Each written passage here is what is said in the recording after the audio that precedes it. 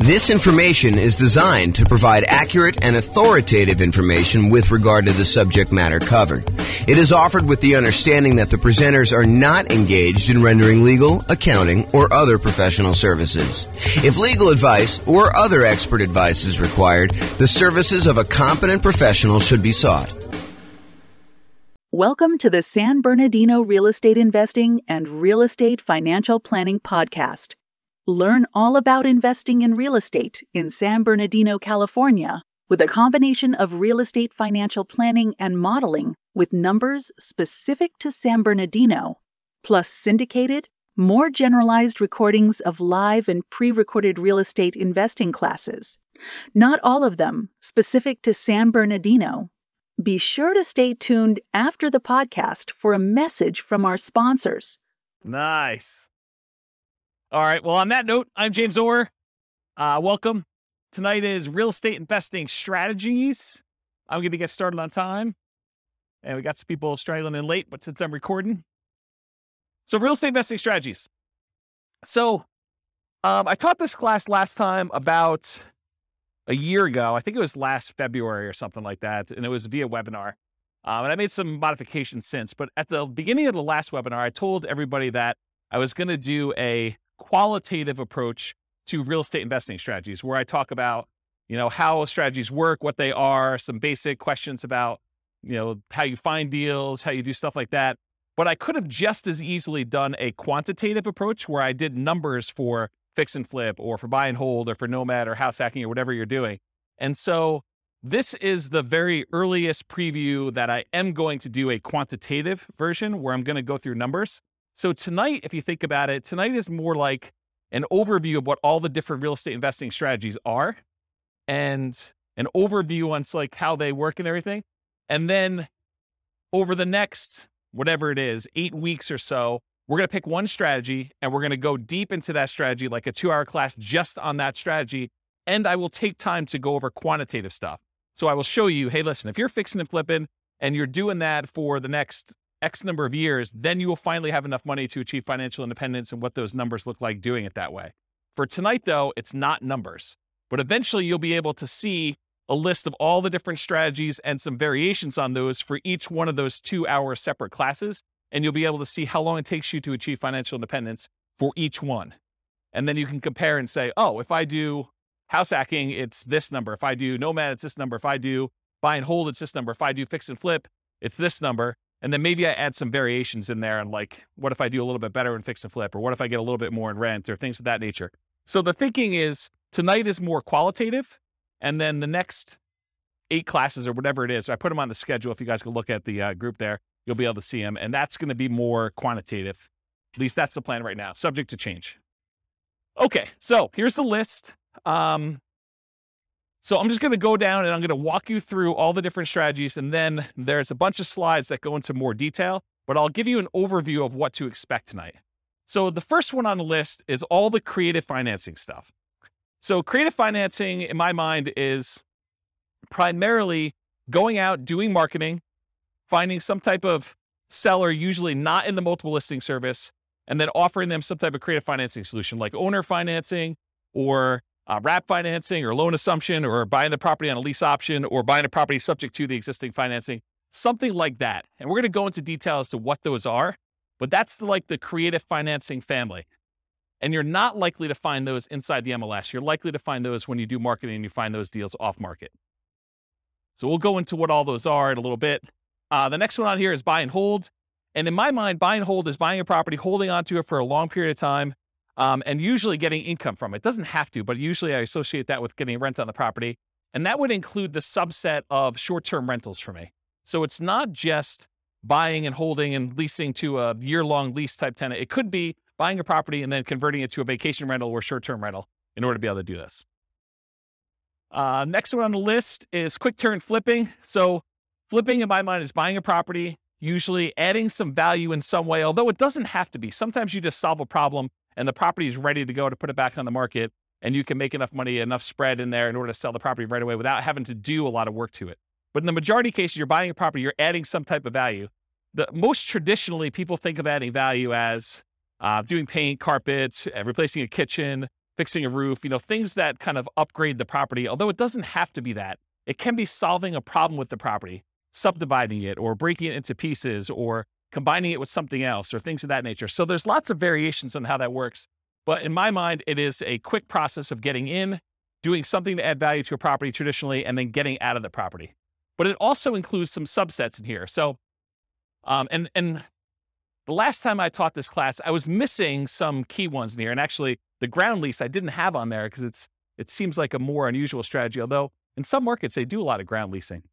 But anyway, I digress. So there was some that I was missing, and some of them that are missing are right here. So I added to my list since the last time, live-in flips, because some people actually ask me, so what about when you go buy a property that needs fix up, you move in, and you're doing the fix up over the next 6 months or a year or 2 years, whatever it takes in order to be able to then convert the property to a rental, or maybe you just fix it up and eventually resell it and buy another property.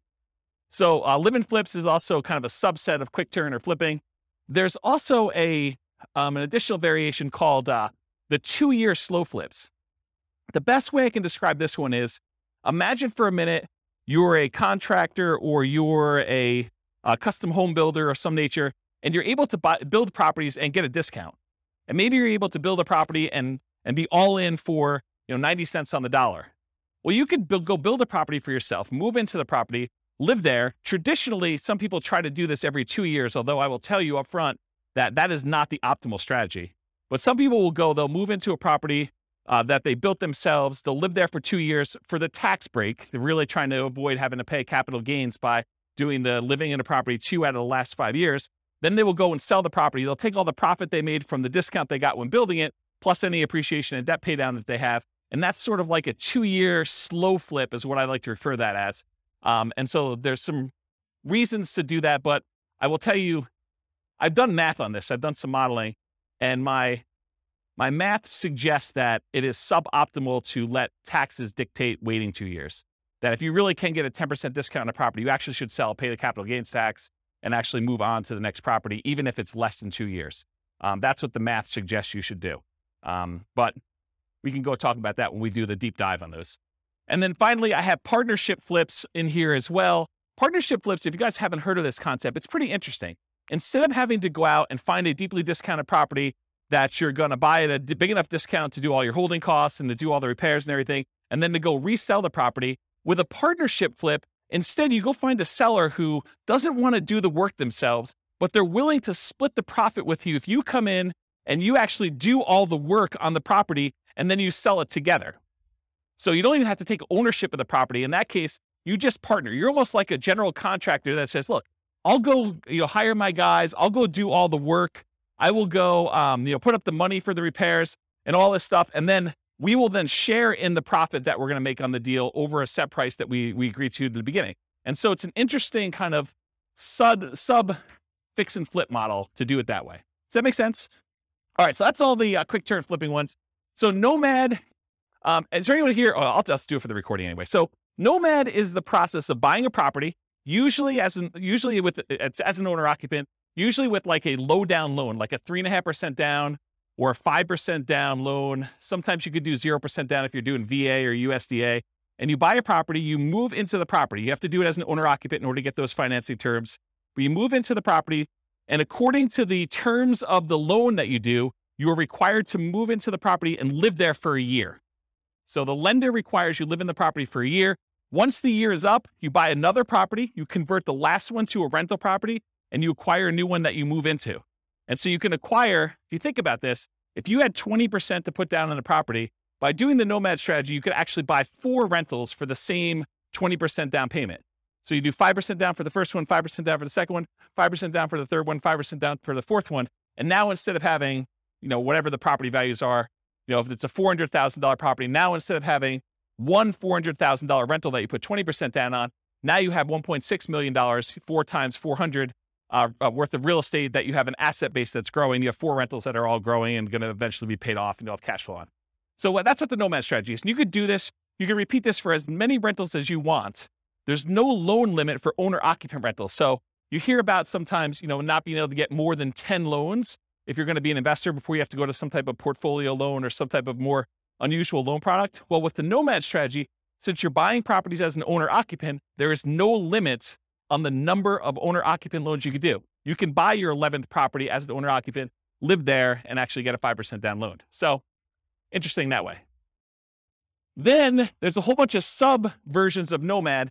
There's Nomad by proxy. Nomad by proxy is when you have someone else go and Nomad for you.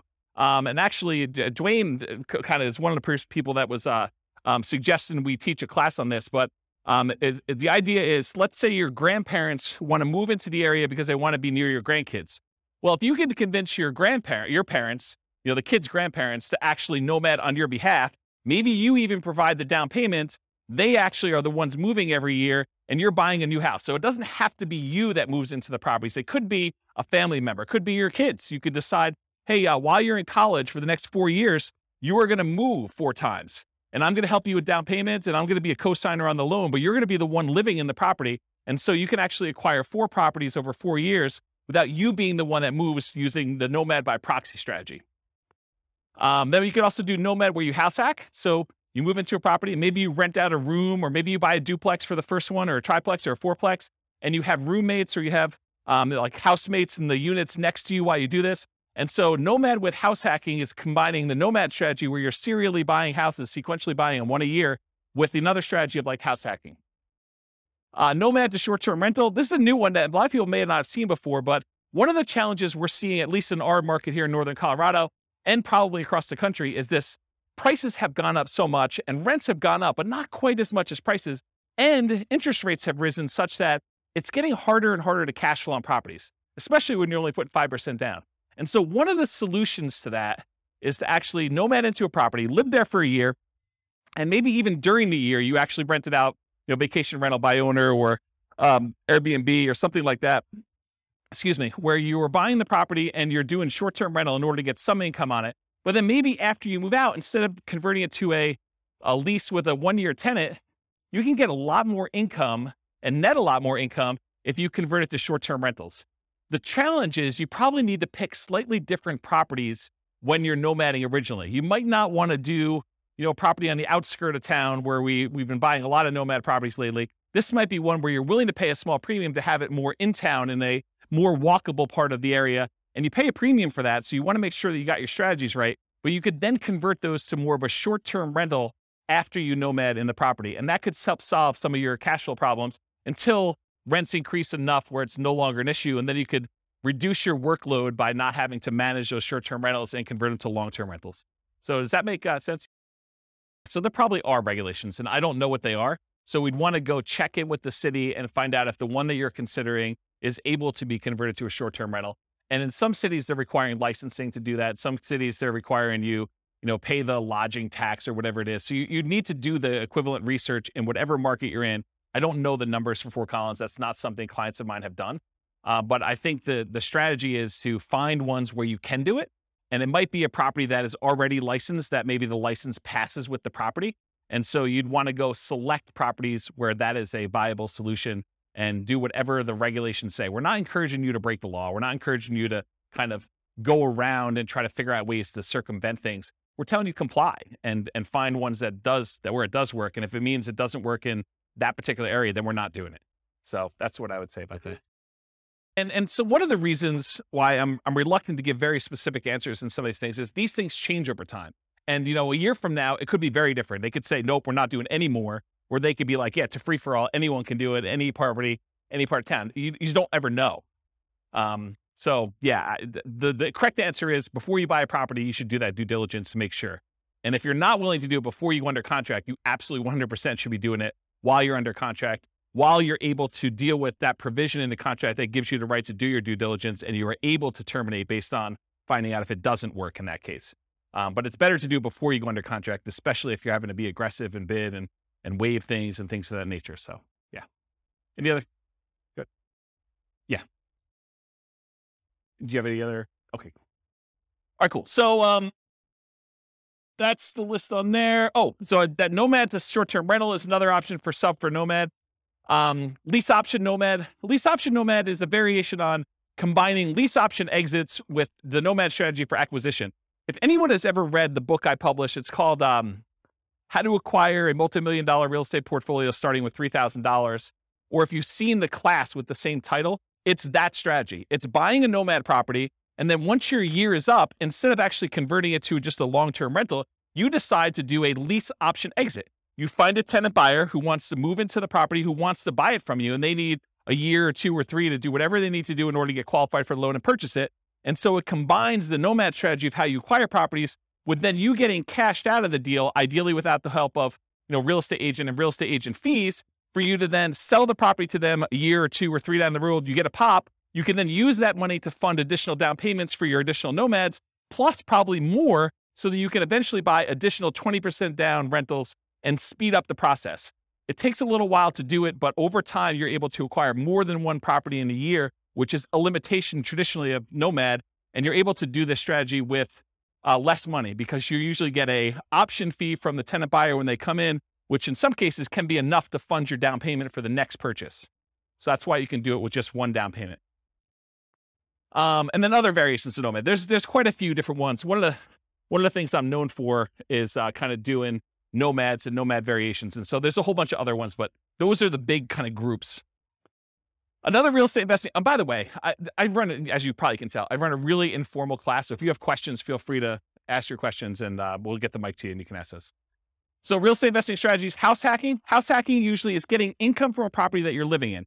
One of the most common ways to think about this is someone who buys a duplex, a triplex, or a fourplex, where they're living in one of the units and they're renting out the other units. But it could just as easily be you buy a single family home and you rent out 3 other bedrooms where you live in one bedroom, or maybe you live in the living room and you rent out the 3 bedrooms, or something like that. So it's really getting extra income from a property that you're living in. That's the house hacking strategy. Next strategies are BRRRR and BRRRR. They're just adding an extra R. So BRRRR stands for buy, rehab, rent, refinance. And the one that has an extra R is adding repeat to the end. So it then becomes buy, rehab, rent, refinance, repeat. And BRRRR is sort of like a variation of fix and flip, where you're not actually selling the property. You're finding a property usually that needs quite a bit of work. You're buying it at a big enough discount where you can go in there, acquire the property, do all the fix up to it, put a tenant in there, and then go and get long-term financing on the property, where you pull out, in an ideal world, all of your money so you have nothing in the deal. In most cases, in a practical sense, most of the time you can go and you can buy a property and leave minimal amount in. And minimal, it's probably going to be in the neighborhood of 5% or so in most markets. Although you can find ones where you leave nothing in the deal, and you can find ones where it's considerably more that you have to leave in the deal in order to do that. So that's what BRRRR is. Wholesaling and wholetailing. I'll start with wholesaling. Wholesaling is usually the process of finding a property, usually off market. It's usually not in the MLS. It's usually off market, where you do advertising, you find a seller, oftentimes a motivated seller. You come to an agreement with the seller, you put the property under contract, and then you go and you take your contract, which now is personal property to you, and you try to sell your rights to that contract to another investor. And that other investor is going to close on the property and actually pay you a fee to become you in the deal and take over your rights in that contract. Okay. If you think about it, wholesaling is very similar in a lot of ways to what a real estate broker does. So a real estate broker goes out, they have to find a seller who wants to sell a property. They come to an agreement with that seller over what price they want to be able to sell that property for. And then that real estate agent, often with the help of the other real estate agents in the market through the cooperative agreement of the MLS, but a lot of times that real estate agent will go out and they'll try to find a buyer. And then when they sell the property, they get paid a fee. The difference is a real estate wholesaler is actually not representing either party in the transaction. They're acting as a principal, and they're selling their personal rights to the contract to someone else to close on the deal. A real estate broker has obligations to the seller or obligations to the buyer, depending on how their contract is structured. And so they're representing one of the parties in the deal, and they're acting as a middleman, right? They're getting paid a fee to do that.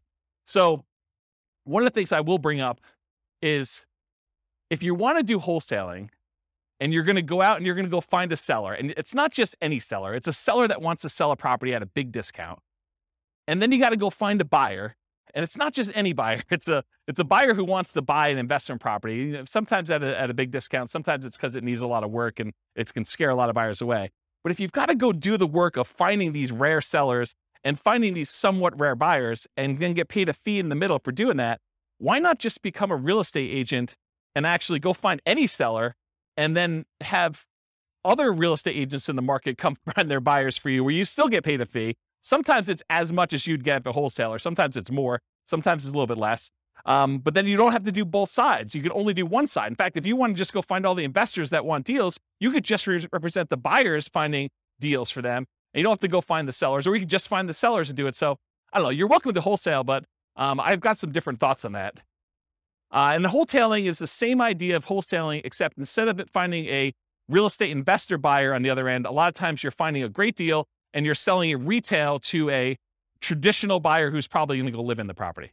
And so wholetailing is like wholesaling, except you're selling it to a retail buyer. Any questions on any of this? I'm going really fast because I know that I've got a lot of ground to cover. So if I'm confusing anybody, I know some people in this room could teach this class, but I know there's other people that I don't know. And so I don't know what your level of experience is. So if we got questions, let me know. Okay.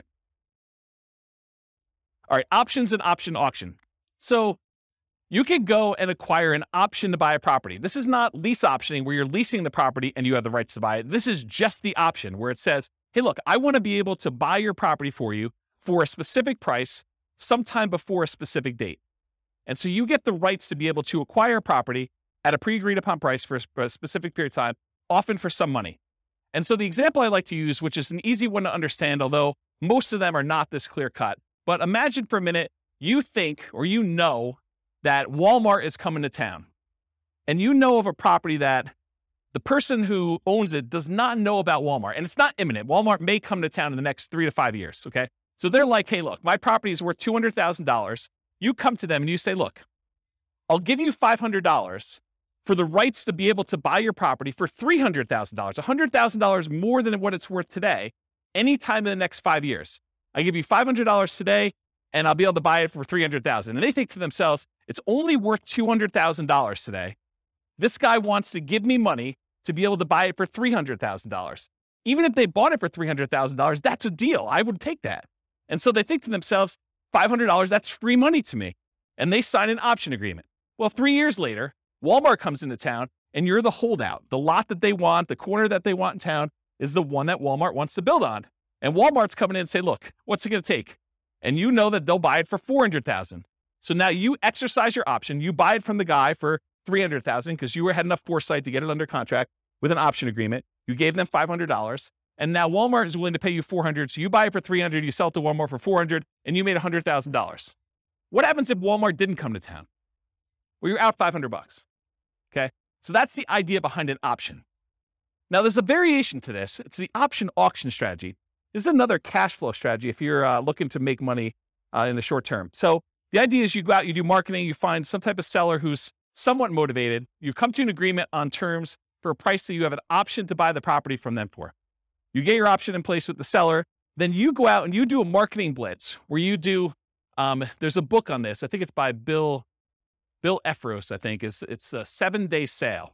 And the idea is you go and you do a marketing blitz for a week or a weekend, and you basically have everyone come through an open house. And then on Sunday night, you ask people who is interested in bidding on this property, and you run an auction in order to sell that property to the highest bidder via, round robin telephone that evening. So basically you call up the first guy, says the bidding is going to start at $200,000. And it's usually below market where you started at.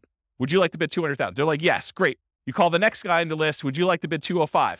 Yes. Okay, great. You keep moving around until people drop out, and whatever the price it gets to, as long as it's above your reserve amount, your minimum that you have, then you sell the property, you sell your option to them, and they close on the property and they buy it, and you collect the difference between the numbers. So that's what option auction is. Come on and have a seat. So that's what option auction is. To be kind of comprehensive, I put in here real estate investment trust. It's sort of the odd one out, right? Because a real estate investment trust is not as much a real estate investing strategy as it is a very passive, you're participating in someone else doing some type of large scale real estate syndication. And so you come in, usually through a stockbroker, you pay some money in order to become one of the cash partners in a deal in order to acquire, usually like larger buildings or larger apartment complexes or things of that nature. And so that's what a real estate investing trust is. I put probate on here. That too is also kind of a weird one because it's not as much a real estate investing strategy as a source of deals. And I wanted to sort of be comprehensive about it because it didn't really fit in with everything else. But you could go to state attorneys or probate attorneys, and a lot of times they are dealing with the estate and they don't want to have a piece of real estate in the estate. They want liquidity. They want to have the money to distribute to the heirs instead of a piece of property, especially if it's a large portion of net worth and they can't evenly divide it pretty clearly. So a lot of times they'll go and they'll want to sell a property, and you could come in as a real estate investor. And sometimes these properties, because a lot of times it's elderly people that haven't maintained their property appropriately, they need work or updating. And so it's sort of can be an option for a fix and flipper or a burr person or someone who wants to, maybe even nomad into it or something like that. But it's more of a source of deals. So you can get the list of people that are in probate. Probate's when someone dies, in case you didn't know. So someone passed away, they go into probate, and their estate needs to get distributed. So that the process of distributing the assets is called probate. So you can go find those deals that way. And then they have to publish that in the paper. So it becomes a public list. So it's a source of places you can market to. Short sales and foreclosures. Again, this is just a source of deals. I mean, short sales is when a seller needs to get the permission from the bank to pay less than what the balance on the mortgage that's due in order to facilitate a sale. So let's say you have a $400,000 property. Someone owes $400,000. In order to be able to sell the property, the bank has to say, hey, I'm willing to accept slightly less than $400,000 in order to get this sold. Otherwise, it's going to go into foreclosure. We saw a lot of these during 2008, 2009, 2010 kind of era. And since then, we haven't seen very many at all. But this may come back, right? It may come back at some point in the future. So really, that's a strategy where you go and they're usually listed inside the multiple listing service because the real estate agent is usually listing it for the seller, and the seller has gotten permission or will get permission from the bank to accept less than what's owed in order to let a sale go through. And so that's a way to get properties that way. And then foreclosures is once the bank has to take ownership of the property back. So they will foreclose on the property in order to get ownership from the seller who is not paying on their mortgage. So now the bank owns the property. In most cases, during the foreclosure process, there's a foreclosure sale, a lot of times at the courthouse, and the bank will have to bid to get their property back, or other people can bid more than what they owe and try to buy the property that way. But if the other people don't bid it up, then the bank actually forecloses. They take ownership of the property, and then they usually turn around and list it in the MLS as a foreclosure. It's a bank-owned foreclosure inside the MLS, and then real estate investors or anyone can go in there and buy those properties from the MLS, but they're bank-owned. So I think I covered all those. So tax liens and tax deeds. So you could go, if you don't pay your property taxes, the county wants the money that you would otherwise have from property taxes in order to be able to do their good work, do their roads and schools and all that other stuff. So what they often will do is they'll say, hey, if you're an investor, you can come in and you can pay the property taxes on behalf of Johnny Seller or Johnny Homeowner. Johnny Homeowner hasn't paid the property taxes, so you as the investor come in, you pay the taxes on behalf of Johnny Homeowner to the city or the county, and then Johnny Homeowner needs to actually pay you the taxes back plus an interest rate.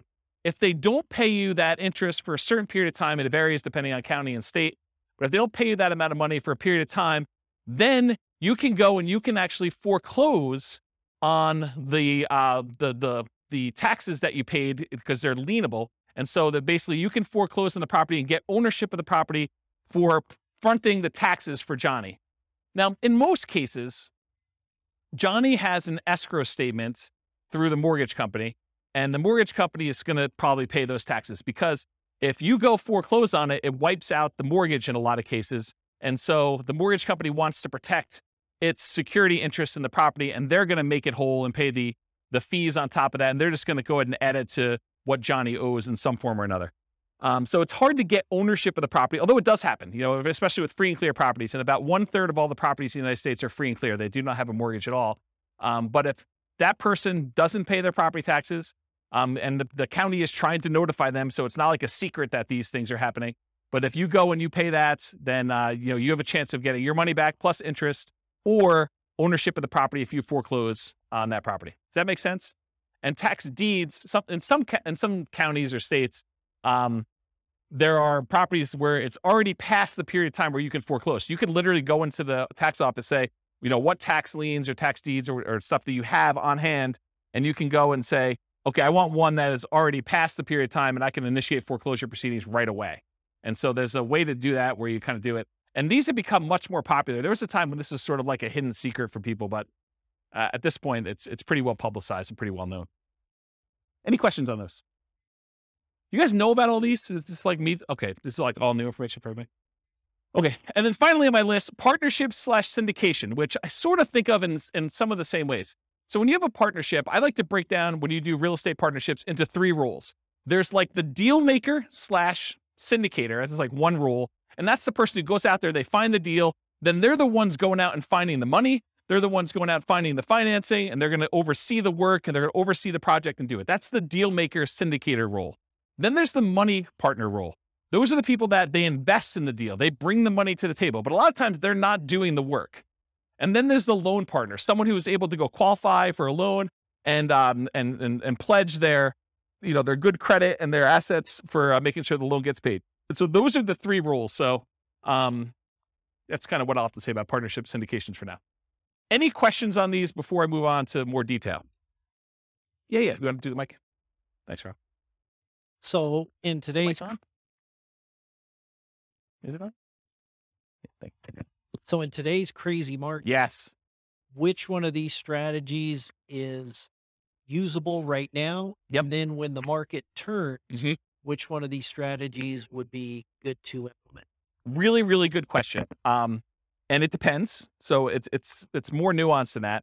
Part of it depends on what you want to do. Like for me, I'm not looking to generate income. So I can eliminate a whole bunch of the income generating ones right away. I don't want to do the labor of fix and flips.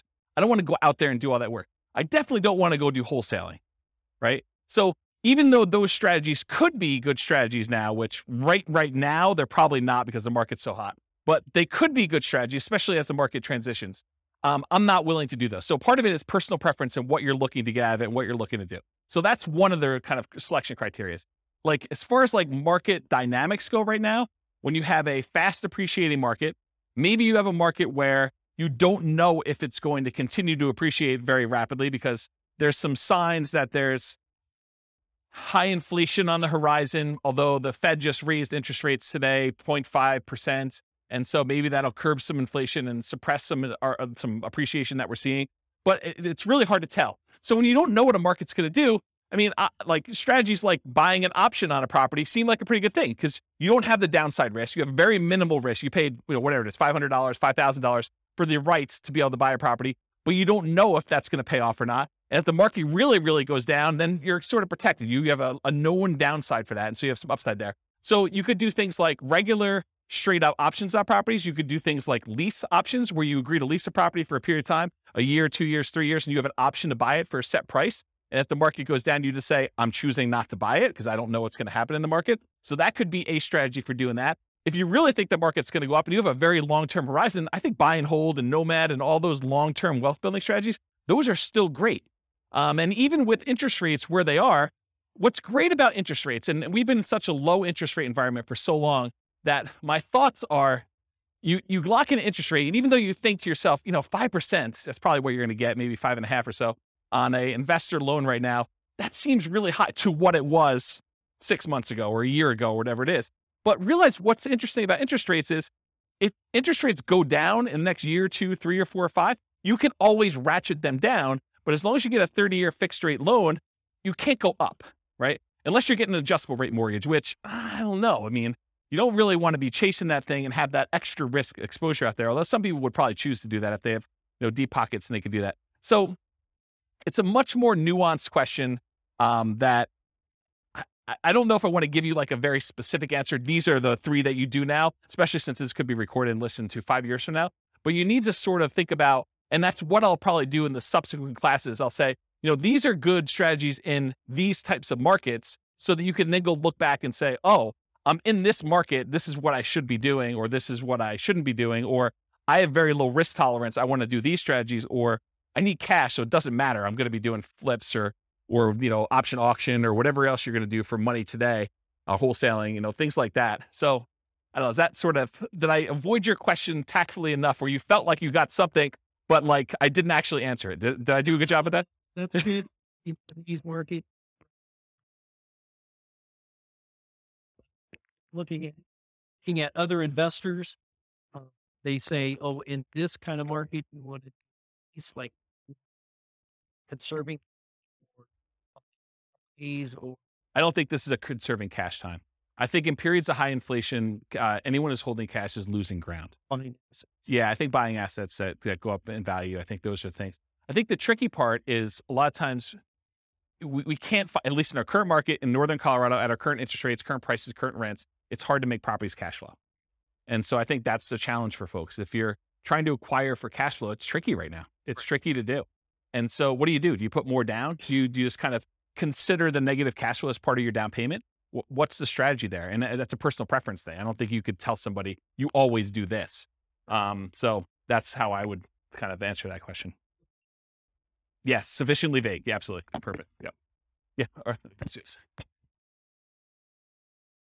You know, James, what I've noticed is a trend that's happening right now is that a lot of us, when we were doing lease options, owner carry, owner financing, that kind of stuff. Right now? We just can't do them right now because the seller really has options, which is sell. Oh, right now. The market's so hot that a seller can basically put it on the market and get above thing. But we're entering a golden age, because the golden age that's coming is all of these really low interest rates, all the options like lease option, wrap financing, subject to, that's coming. We need a softening of the market where now this becomes an option for sellers. Our solutions become options. Is that where you're going with that? Yeah. So what I've seen is a pivot where a lot of people have moved over to master leases in particular, where they're going in on a master lease and attaching it to it. They're creating a performance lease so that no risk at all, essentially being a property manager and keeping 10%. But they're also attaching a right of first refusal and or an option to purchase it in the thing. So I'm seeing a lot of that. And those are exactly the same people who were doing a lot of lease options before. But it's just kind of interesting. They're trying to position themselves for that golden age, which is coming in 2 years' time, right? Yeah, I don't know if it's 2 years, but yes, I think we're coming into a period where, for the last, whatever it's been, 3 years, 4 years, we've seen these extremely low interest rates. And so at some point in the future, the market shifts and sellers start to struggle with being able to sell their properties. Maybe there's a glut of properties that are for sale and not enough buyers. And now investors come in and they add liquidity to the market historically. And so now you could come in and you can find sellers that are in situations where a offer to buy a property subject to, or a wrap financing, or a lease with an option, those become attractive to certain sellers at certain periods of time. And so now you can come in and you can take advantage of the really low interest rates we saw historically last few years, a few years in the future. But that's not here yet, right? And so we're sort of like waiting for a period where the market has shifted enough and you can take advantage of different strategies at different times. So I don't know. That's where I am with that. Hopefully that's helpful. Yep. Yeah. But like, what would I recommend for clients? I would recommend they look at whatever strategy makes sense for their particular situation. And I think for a lot of folks, Nomad still is the best strategy. It takes very little down payment. It takes relatively small amount of time. It's a really good way to dollar cost average or dollar value average into the market, one per year over time until something shifts. And so for the people that are on limited down payments, it's a great way to get in and acquire properties. For someone who has a lot of assets and they're sort of waiting for the best time to buy with those assets, then buying a property a year with a very small investment in order to acquire that doesn't seem like a bad thing to do with a tiny bit of your asset pool that you're going to deploy. So I like Nomad for that reason. If you're trying to like, hey, I've got $1 million or $2 million or $5 million and I need to place it because I don't like the risks of the stock market right now or whatever else I've got, and I got to put it into real estate, it's a tricky time because it's hard to produce cash flow unless you put a lot more down. You're buying properties all cash or you're putting 25, 30, 35% down, at least in our market. In other markets may be different, right? So it depends on the client and what they're doing. You're a real estate broker. You sort of know this. The thinking is you have to go to the client and find out what they're trying to accomplish and say, these are the options that you can do based on what you're trying to accomplish. This one's not amazing right now, but where else can you do better than, and you tell them what the numbers are for that deal at that time in the market right then, right? So we run numbers with Nomad right now. Cash flow is really negative, right? When you kind of do it in our marketplace, but you look at the overall return. Can you beat this? And where can you beat it? Long term. Not even long term. You say in the next year, this is what we expect this Nomad property to do. It's, negative X in cash flow. It's positive X in depreciation. It's, positive X in appreciation and positive X in a down payment. Overall, it's net, whatever, positive or negative. In most cases, it's still going to be net positive, right? It's still going to be a positive return, even with really negative cash flow. So you look at that and you say, can you beat this return somewhere else? Otherwise, let's do one Nomad property. You got to wait a year anyway before you can do the next one. There's no pressure. We can just, if the market changes and we have to shift, not a big deal. You have a property. You could live in it. You could sell it. You convert it to a rental. You could do short-term rental, whatever you want to do with it. Now you've got one asset. Then we decide, we go out 9 months into the future and you reevaluate the kind of playing field at that point. You say, okay, I've got this amount of down payment.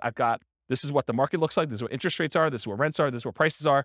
What can we do? And so I think you then look and you make decisions. Unless somebody has a lot of money and they're trying to deploy it right away, that's the big risk of what do you do with all of it? Do you space it out? Do you make one big investment and try to acquire a whole bunch of properties? Are you trying to buy some big multifamily, which is hard to do in our marketplace and cap rates are kind of wacky right now to begin with? I think so. I think they're slowing down because it's hard to even get deals. The last 6 months in our marketplace, probably longer than that, but the last 6 months in our marketplace, we've seen people bidding on properties where there were 20 offers. And it's hard to do 5% down for Nomad and make up 10% additional in price as a down payment. Now you're at 15% down, right?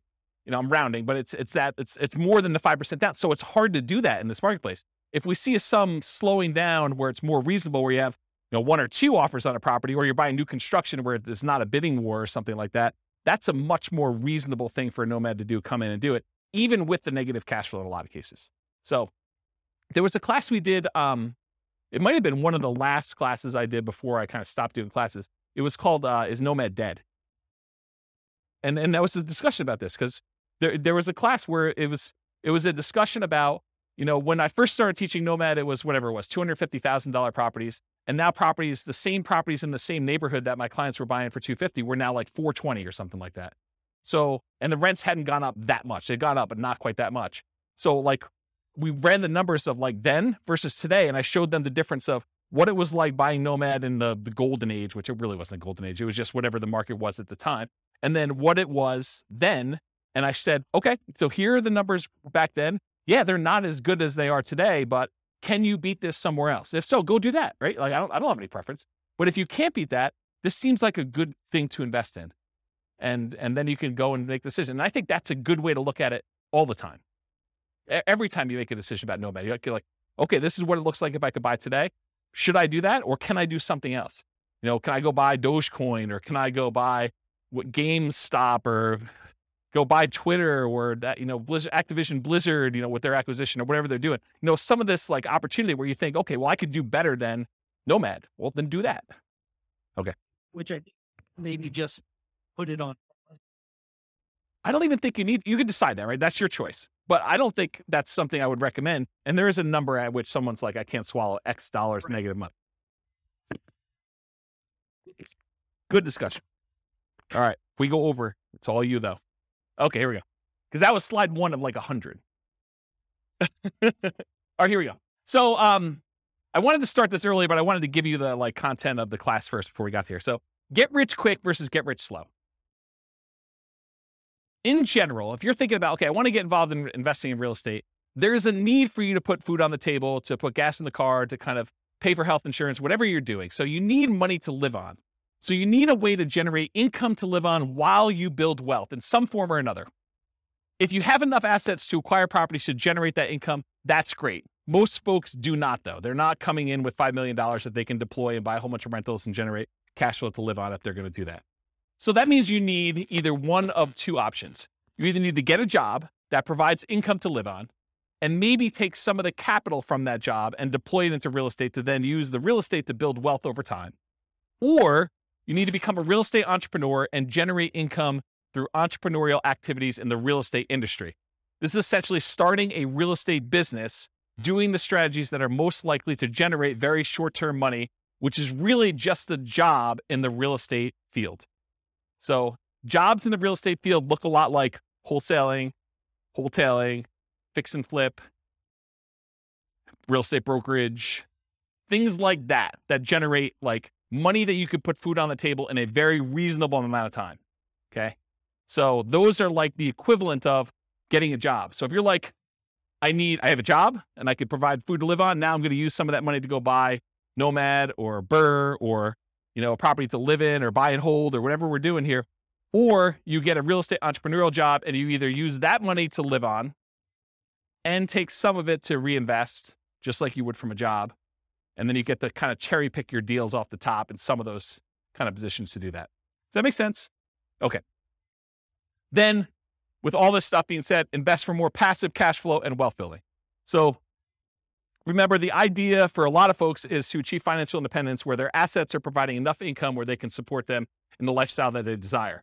And one of the ways to get there is cash flow from real estate or money invested in some type of asset, stocks or bonds or something else that is throwing off, some capital growth and or dividends or some type of money coming out there.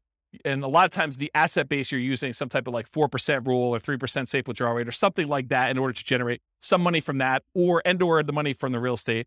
And I'll throw it in there just to be complete, or passive income from like Social Security, annuities, or pension. So those are really the three sources of money for achieving financial independence. Any questions on this? No way I'm getting through this 2 hours. Okay. So real estate investing strategy. So tonight I'm going to primarily talk about, which is on the next slide, but the entry, the holding period, and the exit period. Because remember, real estate investing strategies, what is a strategy? It's a unique combination of how you get into the deal, how you hold the deal, and how you get out of the deal. That's sort of what the definition of a strategy is. And so in this case, tonight, I'm going to talk about entry, different ways to finance acquiring properties, different ways that you can acquire properties through different channels, holding period, whether it's an active or passive investment, the duration of your hold, if you're wholesaling, you're kind of just flipping your contract, if you're doing a flip and it's 3 to 6 months, or if you're doing like buy and hold forever or nomading or something like that. And then exiting, your exit financing, how you're getting out of the deal, how someone's going to cash you out, and then the channel for exiting, how you're going to exit the property or get rid of the deal. And so those are the ones I'm primarily going to talk about. For the sake of time and breath, we'll focus primarily on those. I'm not going to talk about all these secondary categorizations. I started putting together a database of all the strategies and then classifying them to a whole bunch of different criteria. And I'll just quickly run through this criteria, but that's really what it is. And a lot of the secondary criteria is what we're going to cover when we do the individual classes. So I'll do a whole class on just buy and hold. I'll do a whole class on fix and flip. I'll do a whole class on nomad. And then I'll cover a lot of these secondary ones. So how much money is really required for them? What's the credit score required? What's the investing style? Are you an investor where you're actually deploying money and expecting to get a return? Or are you an entrepreneur where you're actually doing work in order to generate money through work? What's the stability? Is it passively stable or is it actively stable? Do you have a balloon on a property, which is more of an active stability? If you leave that thing alone, it could blow up on you. Where passive stability is, if you don't do anything, it's sort of safe. It just kind of hums along and does its own thing. How scalable is it? Is this something that is going to be really hard for you to scale up and do bigger size? Or is this something that is super easy to scale? What skills are required? This reminds me, the skills. One of the things I started doing when I was making this database of real estate investing strategies is I was going to make a list of, and you tell me if this is a good idea. This is why I want to do these live. You tell me if this is a good idea. So I'm going to make a list of all the different things you need to do in all the different strategies. So analyze deals as an example, raise money as one example, hire a property manager, manage a property manager, like all the different kind of like big category things you need to do for every single strategy. And then maybe what I do is I write software that gives you an assessment where you say on a scale of 1 to 5, how good are you at doing all these different skills? And then certain skills apply to more than one strategy. I can sort of give you like a measure of which strategies are better for you based on the skills that you tell me you're good at. And I give you almost like an assessment for becoming a real estate investor. You tell me what you're good at, what you like doing, and I spit back out to you and say, well, these are the strategies based on what you tell me you're good at that you should consider doing. Is that a good idea or a bad idea? Oh, you have questions? That's a great idea.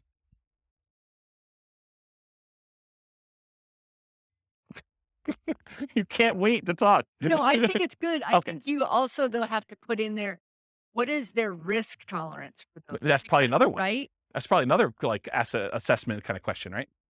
Right. Yeah, like how much money are you willing to risk? How well do you sleep at night knowing that things can go bad? What's your variance tolerance? Yeah, things like that. Yep. Good point. So skills required, sales, analysis, property management as some examples. What's your risk exposure rating? Like how risky is the strategy overall? What's your profit timing? Is it cash now, cash flow, wealth building? What kind of subgroups you would direct market to? Probate being an example, high equity being another example, low equity being another example. What are the best markets? I think this is to your question more up, like where you're talking about, is this a soft market strategy? Is this a hot market strategy? Availability, like, are these like really rare deals? Are you very likely to not find any? Or is this like something you can go out and you can buy today? And then can you invest using retirement accounts? Kind of another one on there. So those are like my secondary criteria. We're not going to talk a lot about those tonight. It's primarily going to be this primary categorization. All right, so here's a visual. There's no way I'm going to get through this. Here's a visual of the three different things. So the entry, the holding period, and the exit. The channel and financing for both the entry and the exit, and then the holding period, whether it's active or passive, and the duration for that. Okay? Gonna be great. All right, so buying, acquiring, entry into real estate market consists of two major considerations: the channel, the source of where you can find those deals, and then how do you finance it? All right, financing when buying. So these are the list of all the different ways to kind of finance or fund the acquisition of a particular strategy. So cash, it's a really obvious one. You want to go buy a property, you put up all the cash, you go buy it. But there's also cash equivalents. There's things like, I want to go do fix and flip and I have a free and clear property. Instead of actually selling my free and clear property, I could go put a home equity line of credit on that property and then only pull the money out that I need in order to fund the acquisition of my fix and flip. And so that's sort of like a quasi-cash equivalent, because it looks like cash, but you had to borrow money from yourself in order to be able to do that. Or if you have $1 million invested in the stocks and you want to use a margin account, you can go borrow up to 50% of your stock holdings and use that money in order to acquire the deal. Yeah, you're adding some leverage or risk into it, but that's the idea behind cash equivalent. Traditional owner-occupant loans, this is usually for stuff like house hacking or Nomad or things like that. You can get 0% down VA or USDA loans in order to acquire properties as an owner-occupant.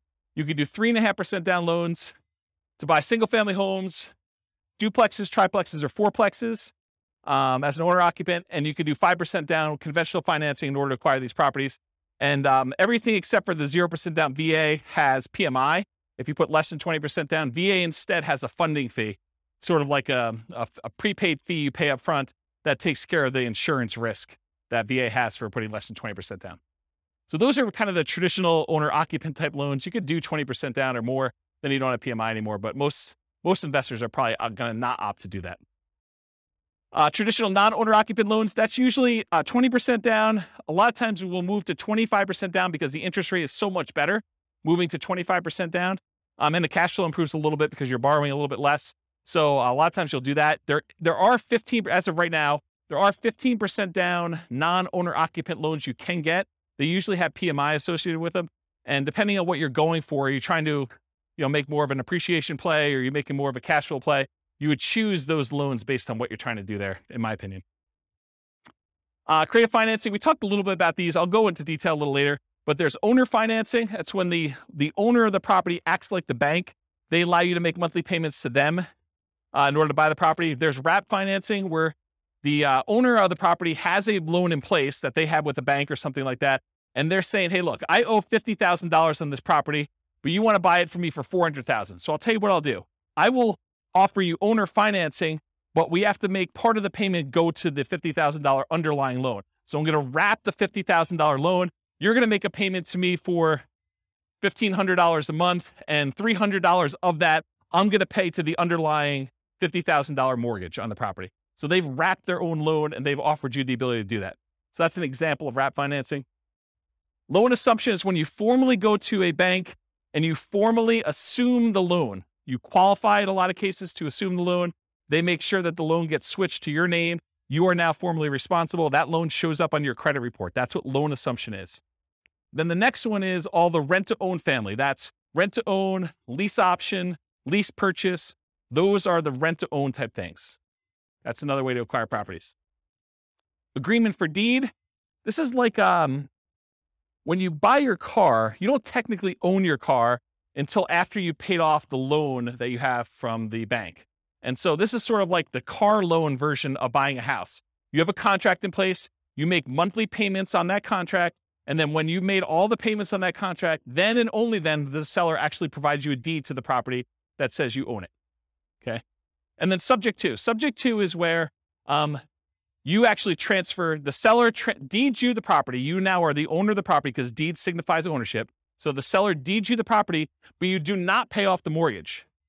You just start sending in payments to the bank on that underlying mortgage. You do not go to the lender and say, I would like to formally assume that loan. You basically just say, seller has deeded me the property. I'm making payments on the seller's old mortgage, and you're not paying it off until it's paid off through its normal payment process or you sell it. Okay? So that's the difference between subject to and loan assumption. You can partner on a deal. The partner can do any of these, right? They can go get cash. They can do traditional non-owner occupied financing, or maybe they do something else. No financing required. So in some cases, like when you're wholesaling, you may not need financing. You're actually getting a property under contract and you're selling the rights to your contract. So you may not need financing on it at all. Hard money. A lot of times if you're buying a fix and flip property, you will go get a professional lender who's used to lending on properties that need fix up. And a lot of times they'll do, 70% loan to value or 80% loan to value, or 65% loan to value. A lot of times there'll be points. Well, a point is percentage of the loan amount that you're taking that you pay as a fee up front in order to get the loan. And then there's an interest rate, usually 8, 9, 10, 12, 15, 20%, depending on what the interest rate at the time is and how good you are negotiating and their programs and things of that nature. So that's what hard money is. There's also a version of hard money where if you're wholesaling a deal and for some reason you're unable or unwilling to assign your contract to someone else, you can go and say, I want transactional funding. It's also called dough for a day, where you go to the title company and there's a lender that provides you money in order to close on your deal.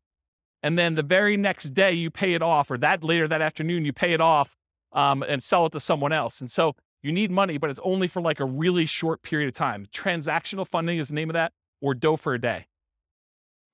Private money. Private money is when you get like Aunt Sally to loan you money. This is not a professional lender. It's not like you're going to go and market to find private lenders.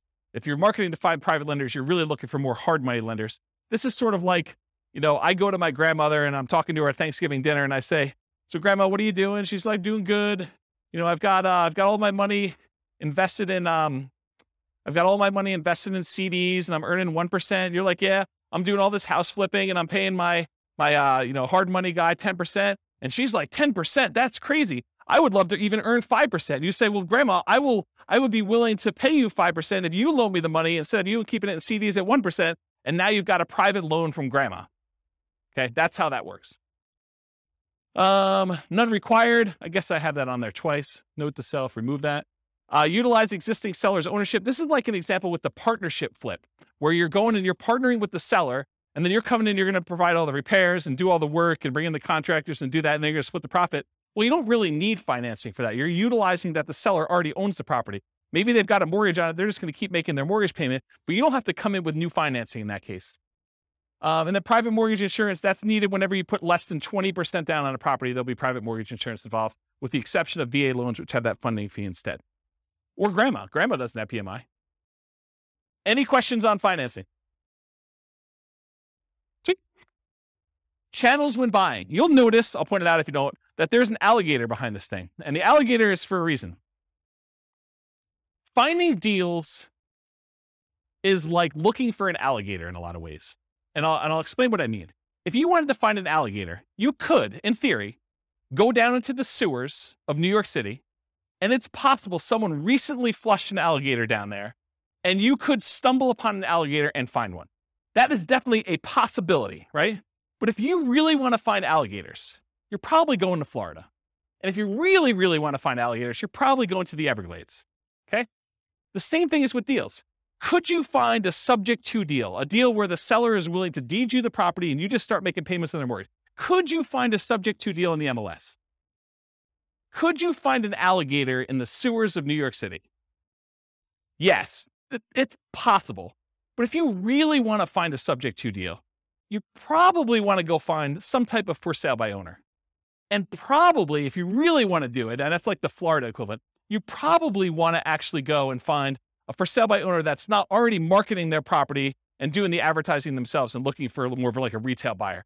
You probably want to do some type of marketing to uncover some type of motivated seller of some sort, and then find it where subject to actually makes sense and it's a deal for them.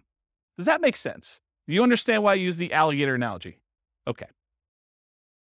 All right, so where can you find deals? You can find them inside the MLS, including, which some people don't believe, you find foreclosures inside the MLS, because that's where banks list them after they've taken them back as foreclosures.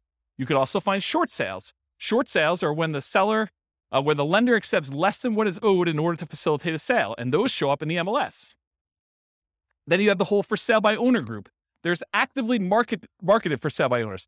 This is when a for sale by owner puts a sign in their yard, they put up their ad on Craigslist, they put up their ad on Zillow, and all those other places, and they are trying to actively sell their properties themselves. That's an actively marketed for sale by owner. But then you also have hidden for sale by owners. These are properties that are for sale by the owner. There's no agent involved, but you find these through marketing, sending out direct mail, putting up ads on Google or whatever else you're doing, and making a website, doing networking, telling people, hey, listen, if you ever want to sell your house, or you know someone who wants to sell, I'm a buyer, I'm an investor, I'm looking for properties that I can do work on and flip, or whatever you're looking for. So through marketing and networking are the two ways to find non-actively marketed for sale by owners. You can also find deals from wholesalers. So wholesalers are out there usually doing these stuff, hidden for sale by owner stuff, marketing and networking in order to find deals. That's primarily where wholesalers find deals.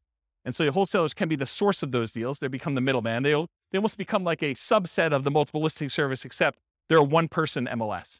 They find their own deals, they put them under contract, and then they're trying to sell their contract to someone else. Tax lien or tax lien sales.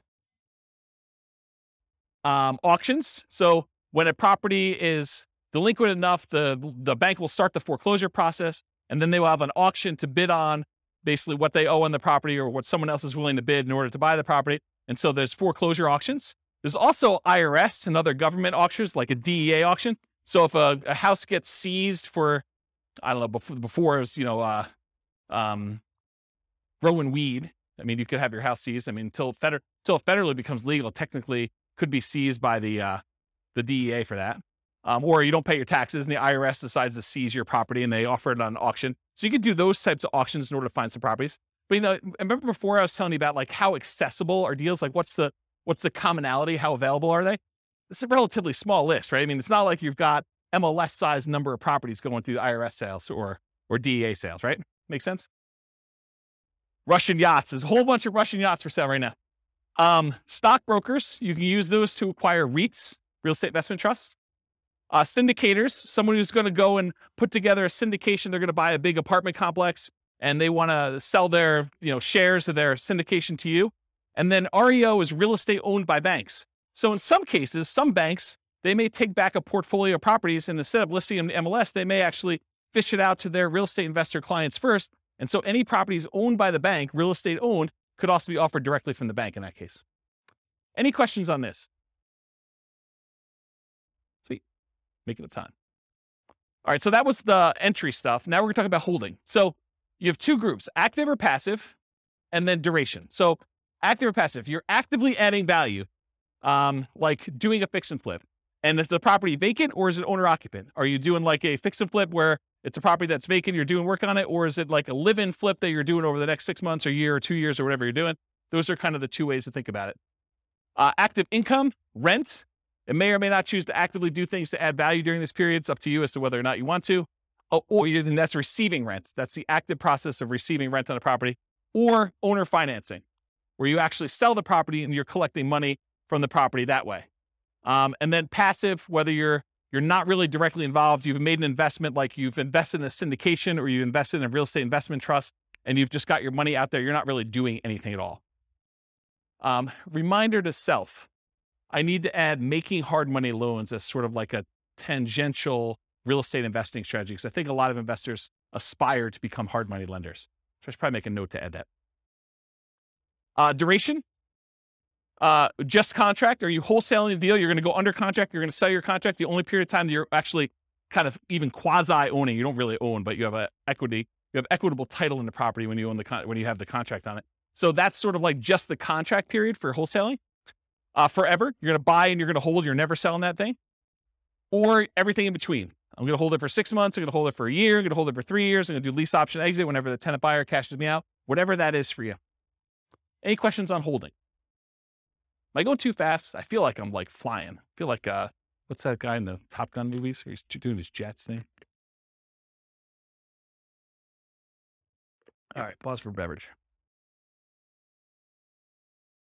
Not a lot of notes, huh? Nothing I told you is new, huh? All right, financing when selling. Traditional financing. You'll notice there's some on here that are like, that were in the other one that are not when you sell because you're not really using those. Although it's possible, I guess someone could come in and do, private loan or whatever it is. Yeah. So traditional financing when selling, cash, it looks like cash to you. That's what my cash note is. So if someone comes in with a loan, it doesn't matter if they got a traditional loan. The title company is going to give you a check. It's going to look like cash. Owner-occupant, non-owner-occupant loans, the buyers and/or family and/or partners, hard and private money, those coming in, and then all the different creative financing things, depending on how you're exiting. If you're doing like a more entrepreneurial approach where you're out there finding lease option properties and then you're turning around, you're offering the property on a lease option to a tenant buyer, that's sort of like sandwich lease optioning. So this could be an exit strategy for you, is using kind of like the rent to own and others, lease option exit. But all the owner financing, wrap financing, loan assumption, rent to own, agreement for deed, and subject to, those are other ways to exit the property. Okay. Channels when selling, you can hold it forever, so you don't ever sell it at all. You can sell through others. For example, multiple listing service, real estate brokers, or wholesalers. If you want to be the person that provides the deal to the wholesaler, you can do that. For sale by owner, where you do the marketing yourself, you either actively market it, put it on Zillow, put it on Craigslist, put the sign in the yard, go door to door. You could be a hidden for sale by owner where you don't even know that your property is for sale. Someone comes to you and they want to buy it. You have an unsolicited offer. You could be out networking. Someone says to you, I really need a property in XYZ neighborhood. You're like, I happen to own a property there. Are you interested in selling it to me? Are you interested in buying it from me? Sure am. You can offer it at rent to own. You can do lease options, exits to people. You can offer rent to own properties. You could decide to do that auction strategy, like when we did that option auction. You get the option on the property and then you auction it off to someone else. If you're getting rid of your real estate investment trust, you can go to a stockbroker, get rid of it that way. In some cases, when you're partnering with other people, your partner's going to come in and they're going to buy you out. They're going to say, you're like, I want to get out of the deal, or they're going to tell you you are getting out of the deal, and the partner's going to come in and buy you out in that way. And this is ignoring losses like natural disasters, lawsuits, bankruptcy, foreclosure, divorce, right? Those are ways you could also lose your property. You could exit, but I'm not planning on those, although they do exist. Any questions on selling? Making up ground. All right, good. All right, so here are the 6 types of creative financing. I've been kind of telling you all night that I'm going to get to these. I'm finally getting to them, although I have sort of told you about them at some point. So I guess I probably should put this earlier. So here are the 6. We've already talked about what they are. There's a slide for each, so I'm going to go through them. All right, here's a warning. So how many people in here are interested in doing these creative financing type deals? Owner financing, wrap financing, lease option, subject to, just one person? Oh, okay. All right, so if you're going to do these, this class is not enough information for you to do them, okay?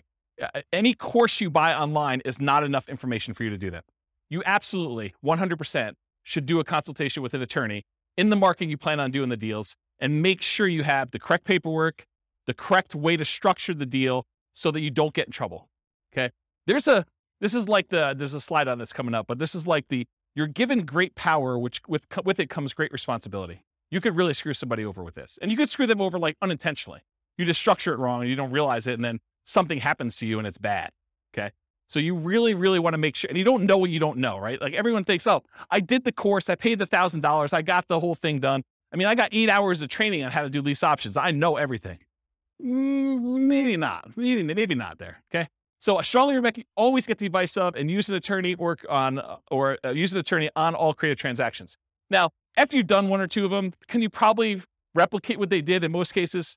Probably, right? I mean, I think that's probably true. Although there's nuance and differences in each deal, and an attorney may save you from making a mistake on one. If you think of it as the attorney is just an expense of getting this kind of creative transaction done, you could look at it as an acquisition cost. I think that's prudent to do.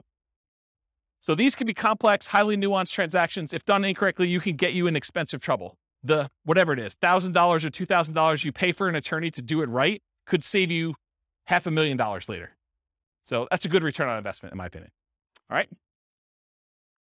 It has to be win-win or no deal. So with great power comes great responsibility. It's from one of the Spider-Man movies. I forget which, but I think that's an appropriate thing to say here.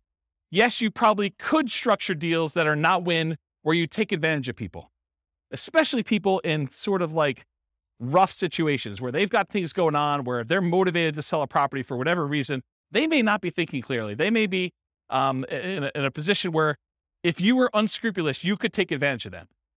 And for all of you that are local, if I hear about you doing something unscrupulous, if I hear you took advantage of somebody, I will do everything in my power to ruin your business. I'll just tell you straight up, okay? You'll be removed from this group because I don't want someone looking up your name and saying, oh, so-and-so is part of that investor club. They must have learned how to do this crazy, stupid stuff from there. And I'm going to go ahead and assume that James taught it to him and all that stuff. So our community is small enough that you will be removed from the group, but it will not end there. If I find out that you did something unscrupulous, I will go out of my way to say, do not do business with so-and-so. And it will get ugly. So I'm just telling you up front, don't do it. Okay. You'll be banned from meetings. You'll be removed from a member. I banned, I think it's 13 people at this point from the group, in case you're wondering.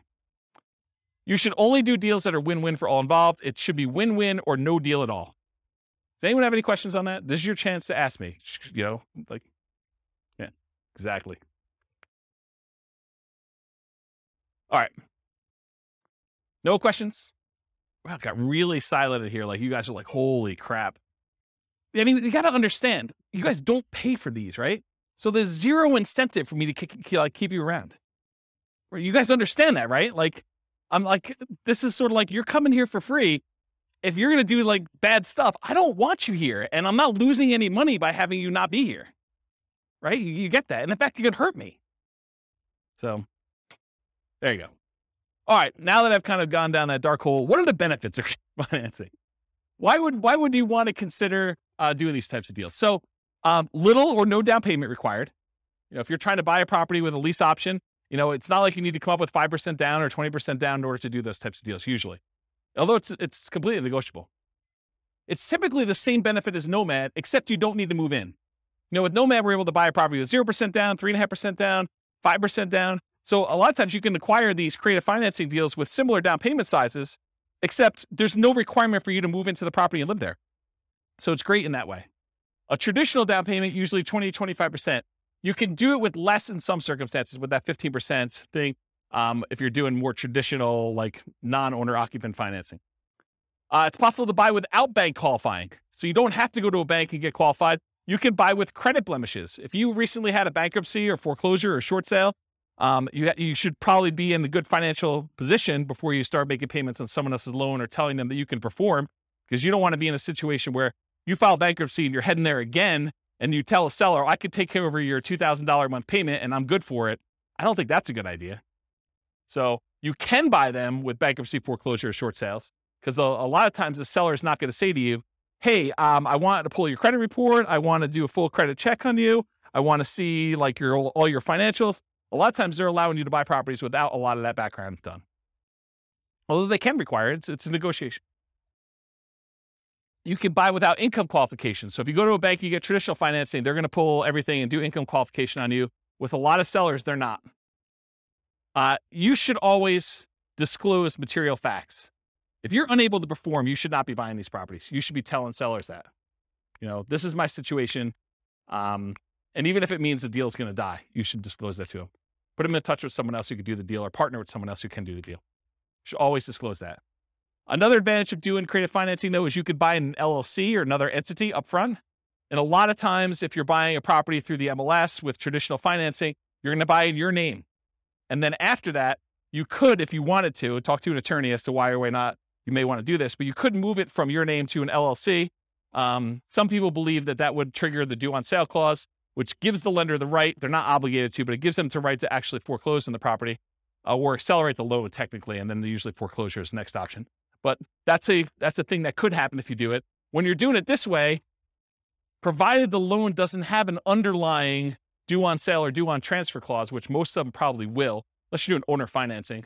But if you're actually doing it where you're wrapping a loan or you're buying subject to or doing something like that, you could buy an LLC, but it probably will still trigger that acceleration clause in the mortgage documents. One of the benefits of creative financing, it's amplified return on investments. So some would say improved, but it could be the other way. So if you're putting less into the deal, but you're still getting the same appreciation dollar amount benefit or the same debt pay down benefit or the same depreciation benefit, then your returns are amplified because you have less in the deal. And you could walk away. If things really, really got ugly, you could walk away from properties and do stuff. So see my warning the dangers and risks of real estate investing class. Well, if you're doing a lease option, you don't have to exercise your option. You could walk away in that case. Okay. I guess more continued benefits, self-directed IRA or self-directed 401k. In a lot of cases for doing those types of loans, you need to put down 30%, 35% in order to get those loans done. Sometimes even more.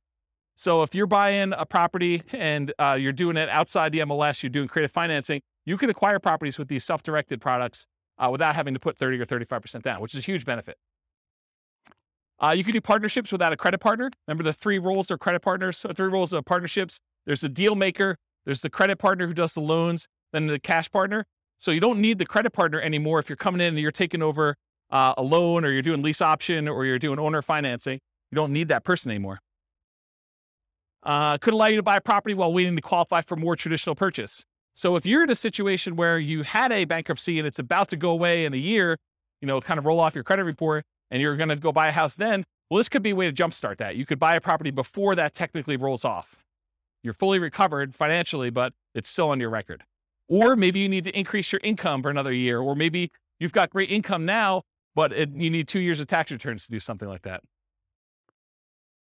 And most of the time when you do creative financing, you're using some type of creative financing exit. You're buying a property with a lease option, and then you're selling it on a lease option to a tenant buyer within a year or 2 or 3 or 4 down the road.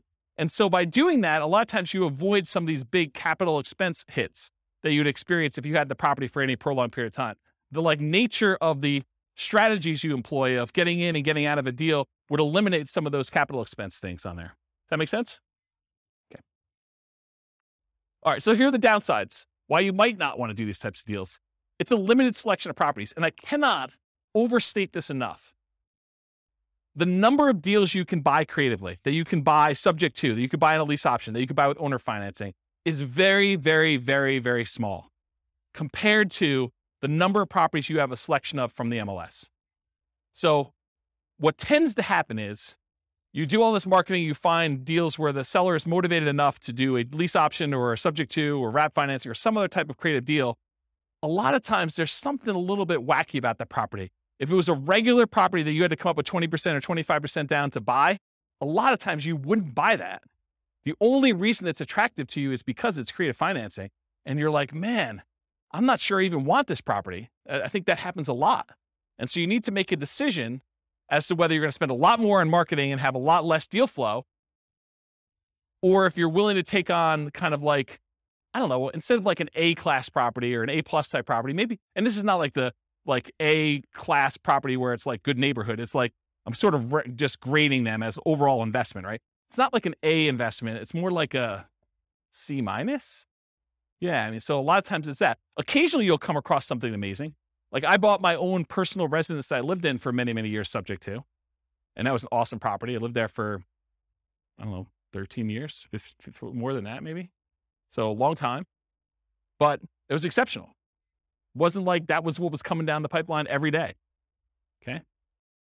So buying traditionally, when you go and you're like, hey, look, I'm going to Nomad. One of the great things about Nomad is this low down payment, but you have the selection of the entire MLS. You get like wide choice. And in a market where you're not competing against 30 other offers, you have a good chance of buying a property, right? The one you want. So buying traditionally allows you to look at the best properties from the largest selection. Another way to think about this limited selection thing, I'm going to pause on this for a second and harp on it because it's important, because you may be getting creative deals where the price to rent ratio is not ideal, right? It's not one that you would otherwise buy as a rental because maybe the price is a little bit high for the amount of rent you could get. And you're thinking to yourself, man, this is not really a great rental. It's not something I would normally buy.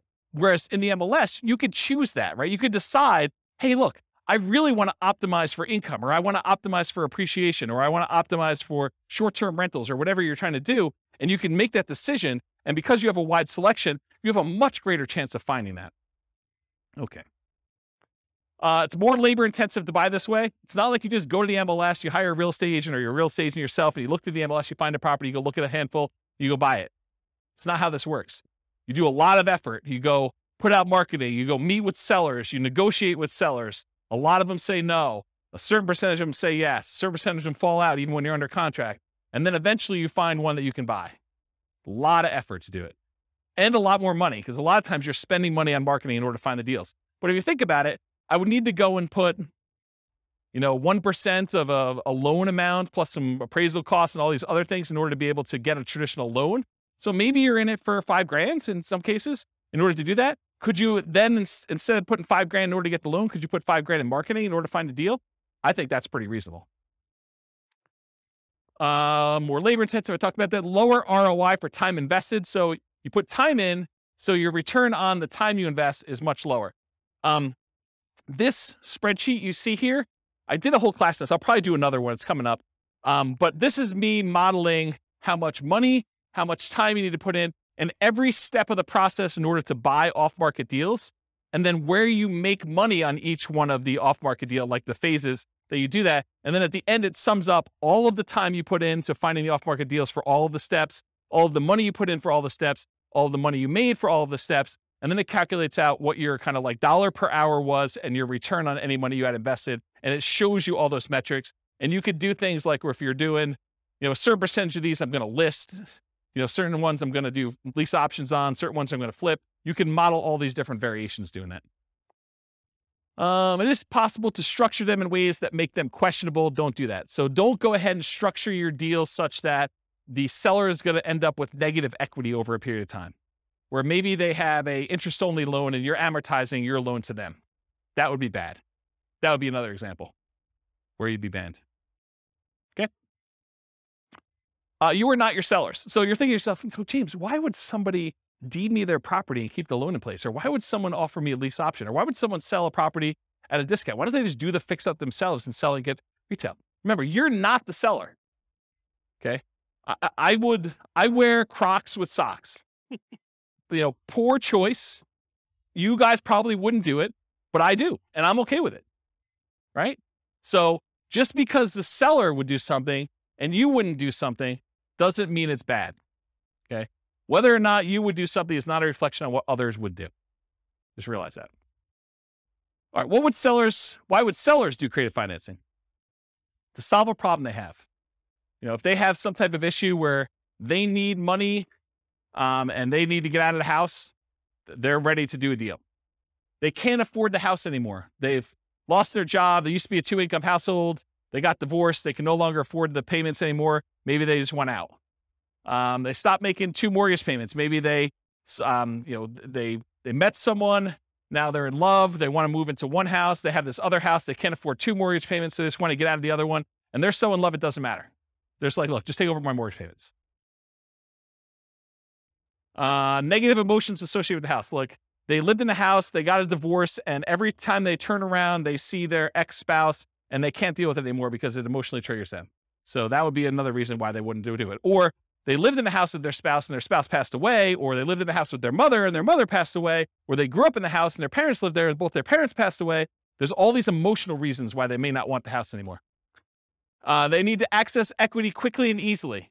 Maybe they want to go invest in Twitter before Musk buys it or whatever they're doing. And they need all that money in order to do it. They're like, I don't care, because I'm gonna triple my money in Twitter or Bitcoin or Dogecoin or whatever it is, and they want to take all their money and do that. It could be a reason for them to want to get out. They don't want to manage it or maintain it anymore. Too much work, too much effort. Maybe they own it free and clear, and they're doing their financial planning, and they're like, look, I need income in order to support me in retirement.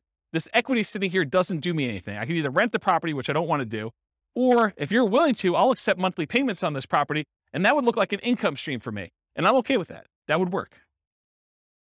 What would friends, families, or neighbors think? Their ego is too significantly tied up in what other people think, that they don't want to list their property and have nosy neighbors coming over and looking at their property.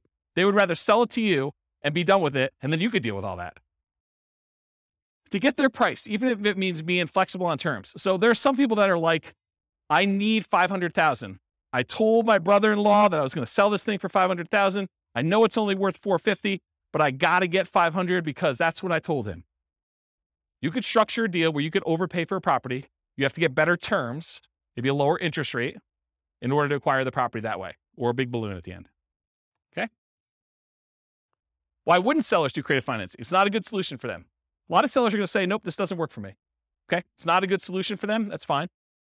Fear. The tenant trashing the place, not paying, calling with repairs in the middle of the night. What would friends, family, neighbors think? Unrealistic expectations. Tomorrow I'm going to get a cash offer for full price. I'm just waiting for it. My home is nicer than all the other ones on the block. I'm going to get top dollar. The other house down the street, it doesn't have views like mine do. Because in the winter, when the trees are in full bloom, I can sort of see through the tree that big rocky mountain figure thing, and that's amazing. That's my amazing view for like 3 months of the year, and that's my house is worth $25,000 more. Maybe. My agent is just not marketing it well enough, so I'll find another agent. I bought it for X, so if I were to sell, I would need to get X plus Y. Just some arbitrary math they've done in their head. I want 20% down, or I want 20% or more down. So maybe they're like unrealistic in what you are offering in terms of down payment. I put 20% down when I bought it, so you need to give me 20% down. That's how it always works. They need to, or are willing to wait for more traditional loan or cash transactions. It's another reason why they wouldn't do creative finance. Any questions on those? Sweet. All right, so these are the different ones we're going to cover owner financing first.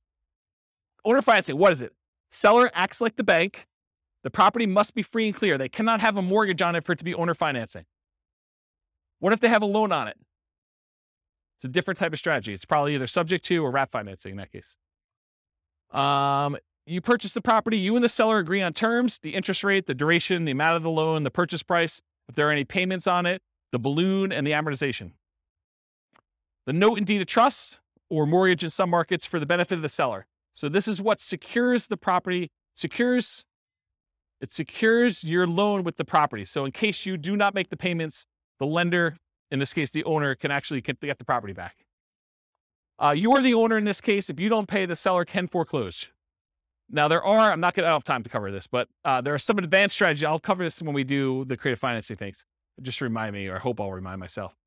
You can do things like substitution of collateral. It's an advanced strategy where you have the ability to move the loan itself to another property. So you don't have to technically pay off the loan when you sell the property. Very, very complicated, advanced topic we'll cover another time. Key characteristics of owner finance or sellers. 1/3 of all homes are owned free and clear, according to the U.S. Census Bureau, or they could pay, they could pay them off if they wanted you to do owner financing. So they may have a really low loan balance and yeah, I could pay off $50,000. It's not a big deal. Possible motivations. It's been for sale for a long period of time. The home is vacant. They're out of the area owners. Home is not being maintained. Those are kind of like the most common ones. They desire a hassle-free income stream, maybe, or they desire a return on their equity in some cases. Here are the benefits to a seller who's doing owner financing. Gets sold immediately. They have peace of mind. There is a marketing advantage to offering owner financing. So you'll attract more buyers of a very specific type if you offer owner financing when you're selling a property. They can get income from their property. They can convert stagnant equity to income-producing equity. And it might be higher return than they get if they sold it and put it in bank or CDs, especially right now. And it changes the tax characteristics of the transaction for the seller. They don't get one big lump sum. They can spread out the income over time. So it changes how it's treated from a cash tax standpoint. Qualifications. So how do you know if you're qualified to do an owner financing loan? Well, you need to negotiate that with the seller because it varies. Some will want full credit income check like traditional bank qualification. Some will not. Some will want larger than 20% down payment. Some will consider with nothing down. It's all negotiable. Owner financing return on investment. Since these can be lower down payments, they can often amplify the ROI, return on investment, since down payments is the denominator. So it can make positively cash flowing properties have better, higher ROI. It can have negatively cash flowing properties have worse, lower ROI. It amplifies it. Since these can have lower than market interest rates, they can often improve cash flow and debt paydown. And you do get appreciation and tax benefits by doing owner financing. You're the owner of the property. Some owner financing may have interest-only loans and some with balloons, which can improve cash flow but remove the benefit from debt paydown. So realize you could structure these lots of different ways. It's like the wild, wild west. All right, so that's owner financing. Wrap financing. The seller acts like the bank, but there is financing already in place that will remain in place. So they have that underlying loan. Like remember the example we used, that $50,000 loan, but you're buying it for $400,000. So they have to make part of their payment to the underlying financing. If they don't make that payment to the underlying financing, that lender can foreclose. That's problematic for you. The seller's new loan will wrap around the existing financing on the property. You purchase the property. You and the seller agree on terms, same as before. Sometimes it's dictated by the underlying terms, by the terms of the underlying loan, especially if that loan is really high. So, for example, if you're buying a $400,000 property and the underlying loan is $390,000, that's very different because now your terms need to very closely match that other one. Otherwise, the seller could go underwater and have negative equity. Okay. There's a note in deed of trust for the benefit of the seller. If you're going to do creative financing, at least in Colorado, I can't say this is true for other states, but I think it's the Division of Securities, Colorado Division of Securities, they would prefer that you actually do wrap financing and not subject to. And the reason why is if you don't make your payments, they want the seller to be able to come back and foreclose and get the property back. Okay. So you should not do subject to in Colorado. That's why you should talk to an attorney. You're the owner of the property, and if you don't pay, the seller can foreclose with wrap financing. That's why they want you to do it. Return on investment, similar to owner financing. You do get appreciation and tax benefits. The terms are often, but not always, dictated by the underlying financing of wrap loans. Key characteristics of the wrap financing sellers. Now, remember, 1/3 of all properties are free and clear. They do not have a mortgage on it. So what does that mean? 2/3 do. So 2/3 of the people would be candidates for these types of transactions. Possible motivations: it's been for sale for a long time, home is vacant, out-of-area owners, home is not being maintained, same as a regular owner financing. It could be a possible solution for people in pre-foreclosure. Why isn't owner financing a solution for people in pre-foreclosure? Trick question to see if you're awake. Why isn't owner financing a solution for people in pre-foreclosure? They don't have a mortgage. That's right. See, you guys are awake. That's awesome. So these guys, if they're in pre-foreclosure, if their underlying loan is in foreclosure, this could be a solution. You come in, you agree to make up the loan, the underlying loan, you agree to pay them $100 a month for their equity, and you agree to make a payment that looks very similar to what their underlying loan is. Okay? Desire return of their captive equity. My attorney does not recommend you wrap FHA or VA loans. So go talk to your own attorney, but there's something about FHA and VA loans that the attorney suggests do not wrap those. Okay, so only conventional stuff. You may want to deliberately not market to them if you're trying to do wraps. If you're strategically trying to market to do wraps, you probably shouldn't do this. Concerns of wrap financing: need to be concerned about the underlying loan is being paid on time. We talked about that. You make payments in two parts, one to the original underlying loan and one directly to the seller. So you could say, okay, the seller, I will go ahead and we'll do this deal. I'll make the payment directly to the underlying loan. Now, they may say, hey, look, I've been paying my mortgage forever. I'm always on time with my bills. I would rather make that payment. So you guys got to negotiate that. But you're like, hey, if they're not good with money, they may take the money and not pay the underlying loan because they don't care anymore. So it's a negotiation. You could make a payment to a third-party escrow service that will take your payment, make sure the underlying loan is being paid. Extra expense to do it that way. If the seller has great credit, their credit is still at risk if you don't pay that loan. In some rare situations, you may need to be concerned that the loan you have with the seller would pay down faster than the loan they have. So do the amortization tables for both and see if they cross. You don't want to do that. The qualifications for you to get the seller to do with this, it varies with each seller. Some will want full credit and income check like traditional bank. Some will not. Some will want larger than 20% down payment. Some don't care and will do it with nothing down. There's a wide range. It's all negotiated. All right, loan assumption. So you, with the permission of the lender, you go to the lender and you ask specifically for permission. You take over full responsibility for the loan on the property. You go to them, they transfer it to you. You are now responsible. You've talked to the lender and did this. It's different than subject to. Subject to, we'll talk about that in a little bit. When you do loan assumption, it shows up on your credit report. It's like you went and got a loan. You purchase the property. You and the existing lender agree on the terms. It's often the same as the original loan, although it can be renegotiated. It's often a fee is required to assume the loan, and often you must qualify to assume the loan. It's very rare now. I would say it's impossible now to find a loan that is non-qualifying assumable. Maybe it's possible you find like a really rogue one, but I mean, that'd be like someone losing their kangaroo in Horsetooth Mountain Park and you stumbling upon it accidentally. It's just not there, right? You don't see kangaroos in Horsetooth. All right, note and deed of trust for the benefit of the lender. So that's like to protect them. Often associated with seller financing in second position for their equity as well. So you could get the seller to agree to take back a second mortgage for a small payment to kind of deal with their extra equity. Because a lot of times you're buying these properties and the property's gone up in value and the loan is maybe paid down some. So the seller sometimes has extra equity and you might need to pay them a little bit on their equity on the property. You're the owner. If you don't pay, the lender can foreclose. The seller is often completely out of the picture. In some really rare cases, the seller may still have loan recourse where if you don't pay, the lender could then go back to the seller as a secondary kind of like make this right sort of thing. So that's a possibility. Loan assumption, similar to owner financing for return on investment, you do get appreciation and tax benefits. You're formally assuming the terms of the loan that you are assuming. So often like the ROI of traditional financing, ROI could improve if you finance all or part of the down payment with the seller for their equity with the lender's permission. Make sure you disclose that you're doing a second mortgage if you're doing it. Any questions on that? Key characteristics of loan assumption sellers, they have a loan. Whoops. It often helps if the loan is assumable, like FHA. Often requires that you owner occupy the property. So a lot of times they're not going to do this for a non-owner occupant, unless it is a non-owner occupant to begin with, and they might. Make it much less attractive if you're looking to do this investment. So if it's not assumable, you need to try to convince the lender to allow you to assume it, even though it says it's not assumable, which is an uphill battle, saying it mildly. I've never seen them do that.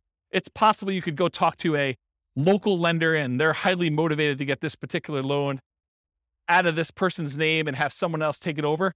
But I don't know. It's like, good luck. Good luck with that one. Possible motivations, same as before. May desire a return on their captive equity. They may want a premium for an exceptionally good loan. With all these really good loans now, someone may say, hey, look, my loan's worth something. You can't get a 2% loan anymore. I know, and now they're 6%. So you're going to pay me a premium for this.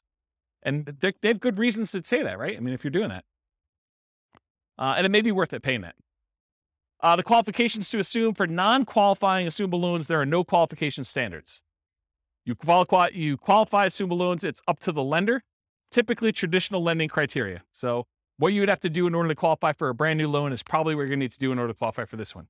If the loan continues to have recourse against the seller after the assumption, the seller should have input on the qualification standards, and each seller is different. Right? If they're still on the hook, they should be able to say. Seller's equity, often, especially in appreciating markets, a seller will have equity above the loan assumption. So expect to either pay the seller for their equity as a down payment and or as monthly payments over time. This often becomes the second position for seller financing, like a second loan. Watch out for negative cash flow, although it might still be worth pursuing for the loan that's good enough. Yeah, 22 on to the mic. Pass that back. Thank you. What's an example of a non-qualifying assumable loan? They don't exist anymore, but there used to be loans where you didn't even have to qualify. Someone could come in and just start making payments on that and say, I'm assuming it. And the bank used to be able to just say, I guess okay, because they have no say in it. That's what a non-qualifying assumable loan used to be, but they don't exist anymore. It's really hard to find them. You know, unless you create a loan, like a private loan to somebody, and it doesn't say like what the terms are for whether you can assume it or not, or you put in there that it's not qualifying, you know, you could do like a private loan where that happens, but I don't see them anymore. I think the last one was like 1987. And if they're 30-year loans, I mean, that would have been 2017 or 2007 when we would have saw the last one. Yeah. So I heard that there are some banks if the house has 40-50% equity in there, and they can just take anyone to come in and assume the loan without checking their backgrounds, like credit score and stuff. Is that? I've not heard of that. So if you find one of those, definitely reach out to me and let me know. Okay. But I've not seen it. Okay. Yeah. All right, cool. Types of loans to assume. So this is sort of like my internal checklist, or at least a discussion. I would prefer to take over fixed rate loans versus variable rate loans. Makes sense, right? I would prefer to take over fully amortizing loans versus loans that have balloons, because a balloon on a loan is you pay for 20 years, and then whatever your balance is at the 20-year point or whatever the time period is, then you have to pay the full thing at that point in full. So if you still owe $200,000, they're looking for $200,000 at one time. That's what a balloon is. Fully amortizing loan gets paid off over the duration of the loan. So over that 20-year, 30-year period, the whole thing gets paid off, so you end up with zero at the end. That's the difference between fully amortizing versus balloons. I prefer long amortizations over short term. You want a loan that's going to have a lower monthly payment. I heard that they're doing loan mods at 40 years now, or they're talking about doing 40-year loan mods, which is crazy. But longer you have to pay off that loan, the lower your monthly payment is. It's closer it gets to a interest-only loan, which is going to be your lowest payment in most cases, unless you have a negative amortizing loan. High interest rates versus low interest rates, I would prefer low. Qualifying assumable versus non-qualifying. If you can take over a non-qualifying, that's better. And recourse versus non-recourse. If you cannot have to be responsible for the loan if something goes south, that's better than having to have responsibility. So that's what recourse is all about. All right, the rent-to-own family. That's rent-to-own, lease-to-own, lease option, lease purchase. So what is it? You agree to rent the property from the seller, and you have the right to buy the property at some point in the future. That's what that's all about. So you and the seller agree on terms, the rent, the duration, who handles maintenance, how that's all done. Often the purchase price and the terms of the purchase are also covered as well. And then often an upfront fee is expected to do a rent-to-own or lease option or lease purchase. Microphone. I'm going to cover a little bit about some of the nuances between lease option and lease purchase. But rent-to-own is sort of the generic term. That's sort of an umbrella that covers the idea of renting the property, then owning it at some point in the future. But there is a subtle distinction in my mind between a lease option and a lease purchase, and I have a whole slide on it coming up. But good question. Often the seller has existing financing, and that stays in place just like it would if you were a traditional rental. As the tenant buyer, you do not own the property. So if you're the tenant renting the property and you have the rights to buy it, you do not own the property. And that has implications in a couple ways. Variations include master lease, where you're leasing a property and then you intend to lease it to someone else, and master lease options, where you have a lease, you intend to lease it to someone else, and you have the option to buy. Maybe they do too. Maybe you've offered a master lease, you have a master lease option, and then you offer someone else lease options as well. And you'd want a spread in there of some sort. So differences. Rent to own or lease to own, it's a generic way of describing you're renting the property with the ability to own it. Could be either lease option or lease purchase. A lease option is a lease agreement with an option agreement to be able to buy the property. A lease purchase is a lease agreement with a purchase contract to be able to buy the property. Further complicated when attorneys write it as an option and then include a contract that goes into effect once the option is exercised. So depending on who you have write your paperwork, they may say, this is a lease option. You don't have to do it. But when you do exercise your option, here's the contract we've already got written up with all the terms. So further gets a little bit confused and muddy, but I think of those as slightly different ways to say similar things. Okay. So lease option versus lease purchase. You're leasing the property. You have the option to purchase the property at some point in the future. You do not have to buy. There's usually an option fee in order to do this that you pay. A lease purchase, you lease a property. You have a contract to purchase the property at some point in the future. The implication is that you are obligated to buy the property unless there's ways out in the contract, and there's earnest money instead of an option fee. Okay? So those are sort of the differences between the two. Any questions on that? Did that get your big? Okay. Did you have a question? Just itching? Sandwich lease options. You acquire the property on a lease option, often used generically, and it could be a lease option, lease purchase, or even super stretching it. It could be subject to. You immediately offer the property on a lease option to your exit, whoever's going to do it from you, usually for a higher price, usually for a higher rent, usually with a larger down payment than you gave, usually with more favorable terms to you. And we'll cover this a lot more when we do creative deal analysis and structuring in a future class. Okay. Rent to own return on investment. It's different than what we've been talking about so far. Depending on how you structure it, you might get appreciation. Depends on how you write it, because you don't own it, right? So you don't automatically get it. You might get debt pay down. Depends on how you structure it, but not likely as a default. And you might get some cash flow. Depends on whether you have negative cash flow on the deal yourself. And you will probably not get tax benefits because you do not own the property. Okay? That's for rent to own. All the lease option, lease purchase type stuff. That's usually how it is. Money requirements. Each seller is a little bit different. Some may ask for 20% down. Some may ask you for a security deposit as if you were renting. Some may ask you for above, below, or at market rent. Rent in many cases is somewhat flexible. By the way, I have a funny story to tell you, even though I know we're really close on time. So my wife's at the climbing wall the other night, and there's another group of people on the ground that are discussing. The lady is going to be. Oh, it's not someone in this room. That'd be really embarrassing. The lady though is discussing that she is going to move into like the ADU, the additional dwelling unit at the back of her property, and rent out the front of the property. And so they're discussing what they're going to charge for rent.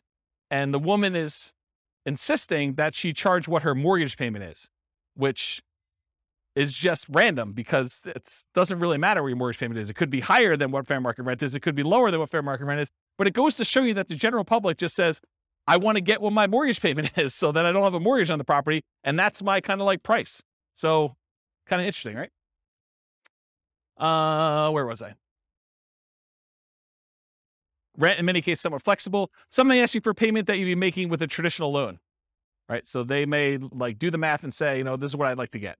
If you can't afford that payment, you're really saying I can't afford that home, right? If you're saying that doesn't work, I can't afford that, you're saying I can't afford this home. And we often say this to a tenant buyer when we're putting them in a property. If you can't afford what the payment's going to be on the property, you can't afford this home. You're not going to be able to afford what the payment's going to be if you go to the bank and get a loan on it. Then how are you ever going to go to the bank and get a loan on it and cash me out? Don't put people in properties when they can't afford the property. What happens if you don't buy? What happens to your down payment? These are questions to negotiate. What happens to your down payment? What happens to your monthly payments? What happens to rent credits if you've got those? What happens to any repairs you've done? What happens to any equity built up from paying down the loan? And does it matter if you did a lease option versus a lease purchase? Yes, it does, in my opinion. All right, so advanced strategy for purchase price. So one of the challenges a lot of times when you structure these lease options is you say to a tenant, you say to the seller, hey, I'll give you $300,000 for your property. But when you pay down the loan, you don't get the benefit of that loan pay down because when they go and you close out the transaction, they're getting the difference. So one way to solve that is you say, okay, Mr. Seller, we agree that, I'm going to buy it from you for about $300,000 and that you're going to walk away with 10 grand. So let's go ahead and write this up such that when I buy it from you, you get 10 grand. So it's $10,000 over the then current loan balance. Make sense? So as the loan gets paid down, you're getting the benefit because you're the one making that payment. So typically a purchase price, for example, $300,000, the advanced strategy is to have a fixed profit for the seller. Example, $10,000 above current loan balance at time of closing. How much different is this? Well, debt pay down is significant. Amount each month increases as loan ages. The amount each month is higher, the lower the interest rate is. So depending on the year, what year it is in the loan, it could be $4,500 per year with a 4.5% loan on a $300,000 home. If you hold it for 3 years during your lease option, that's $13,500. That's pretty significant. All right. I got 2 more to cover, plus a little more. So contract for deed, what is this? The seller acts like the bank for a car loan, sort of like thing, right? Like that's the way to think about it. You do not get title for the property until you fulfill the terms of your agreement. Often there's financing already in place that will remain in place. You and the seller agree on terms. The seller remains the owner until you've completed the terms of your agreement. And if you don't pay the seller can evict you. It might be used when you're offering to owner finance your property for a buyer. So you might offer this to someone else. Contract for deed return on investment, it's different. Depending on how you structure it, you might get appreciation, you might get debt pay down, you might get some cash flow. You probably will not get tax benefits if you're the person acquiring the property using this strategy. Subject 2. Remember, subject 2, the seller deeds you the property without explicit permission from the lender. Many believe, as I do, that the best practice is to disclose to the seller that there was a transfer of title. You should put them on notice. The loan remains in the name of the seller. The loan will not appear on your credit report because it's not in your name. It's different than loan assumption. It may be an additional note to the seller for some or all of their equity. Your return on investment, similar to owner financing, wraps, and loan assumption. Since these can be lower down payments, also amplifies that ROI as we've discussed before. All right, cover a couple last ones. Traditional buy and hold. So this is like, we've covered like all the creative financing ones. Now I'm going to cover some of those other ones kind of quickly. And I think most of them are one slide, so it should go pretty quickly. Traditional buy and hold, you got traditional financing, and a lot of times you're renting the property. You possibly sell at some point in the future, or you keep it forever. It's often limited to 10 30-year fixed rate finance properties for non-commercial. So you're limited in how many you can do with this. So in order for you to scale, it's much harder for you to do this. You could do it with partners. You can rent to long-term tenants or short-term tenants like a vacation rental or something like that. So those are the things you could do, whichever way you want to do it. Nomad, we talked about this. It's like traditional buy and hold, except you owner occupy the property. For it to be Nomad, you got to move in. You get owner occupant financing, lower down payment, better interest rate that you can get for a non-owner occupant. You got to move into the property at least for the first year. That's what your lender requirements say when you sign to get your loan. This is where I'm getting this number from. So when you sit down and you sign for your owner occupant loan, you sign something that says, I agree to live in my property for a year. Okay. You get much better owner occupant financing. You can get more than 10 traditional loans since you're always buying a primary residence. So it can go beyond 10 if you need to. House hacking, you rent out part of the property, duplex, triplex, or fourplex, or bedrooms, or the garage, or you rent an RV spot or something like that. That's what the house hacking is all about. Fix and flips, you find a property you can add value to, often use cash, hard or private money, partners for funding. You can do live-in flips with owner-occupant financing, so you can go buy a property. And there's even special loan programs, like there's a conventional, do you remember what's called conventional Home Ready? Or so it's like a rehab loan that's conventional. Is it Home Ready? Is that what, there's some brand name for it. Just go ask your lender what the fix-up loan is for conventional. Or the FHA version is 203K. There's the FHA 203K loan where you put 3.5% down, and you can buy the property, plus they will loan you the money to do the fix-up on the property. You can't do it yourself. You have to hire contractors, but they'll loan you like 96.5% of that too. So you put 3.5% down of that. So it's a pretty interesting program if you're going to do it. So that's live-in flips with owner-occupant financing. You could do a 2-year slow flips for those trying not to pay capital gains, although the math with reasonable assumptions suggests waiting 2 years is letting the tax tail wag the dog or something like that. The idea being that if you're going to do that strategy and you're getting a big enough discount, you don't need to wait the 2 years. Just pay the taxes and do it. You'll make more money, a lot more money. Okay. The one with an extra R. It's similar to fix and flips. You got to find those properties that you could add value to. The acronym is buy, rehab, rent, refi, and the last R is repeat. You must get significant discounts or find an alternative way to add value. The cost of financing can significantly eat into your equity as you do this, because a lot of times you're using some type of hard money loan up front to do it. And then usually the refinance loan is not cheap. It's not usually a really low cost loan program to get to the cash out refinance. Or sometimes I guess it's not a cash out refinance. Could just be like a rate and term, depending on how you finance it. Rates on financing often get worse than rates for purchase. So your long-term loan interest rate is often a penalty than if you just bought it for cash or bought it with a traditional loan to start with. So realize you're trading some of these things. And a lot of times you leave some money in the deal. Wholesaling, you find a deal, you control a deal, you sell your rights to the deal. Often selling your rights in a contract. How does this compare to real estate brokerage? I think I covered that already, didn't I? Okay, let's skip it. Wholesaling, selling wholesale properties, but closer to retail prices to retail, a lot of times owner-occupant buyers. So it's like wholesaling, except mom and dad are going to move in. Not your mom and dad, but some mom and dad with a family is going to move in. Right? They're going to do that instead of it to an investor. That option auction, we talked about that too. You find a property, you get an option on it. You market the property like crazy for a bid sale over a single weekend. You sell the property to the highest bidder using a round robin strategy.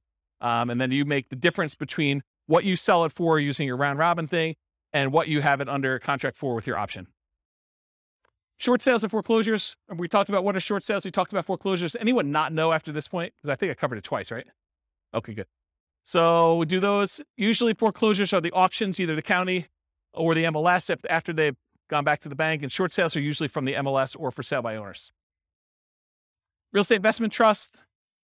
They're basically that fund where people get together and they're buying big buildings and you can become a cash investor in those. You buy them from your stockbroker. It's usually an all cash investment. You're not usually able to finance those that I'm aware of. And they're usually passive. Tax liens and deeds, it's county dependent. They vary, like what the interest rate you pay. Some you bid down the interest rate. Some you're getting a fixed interest rate. Some you have to wait. You have to wait a certain amount of time before you can foreclose. Some you can do stuff earlier. I mean, there's all sorts of variations. Every county is a little bit different. You pay back property taxes, take ownership in rare cases. A little side note, a little fact. This was the first real estate investing book I ever wrote. It was on tax liens and tax deeds.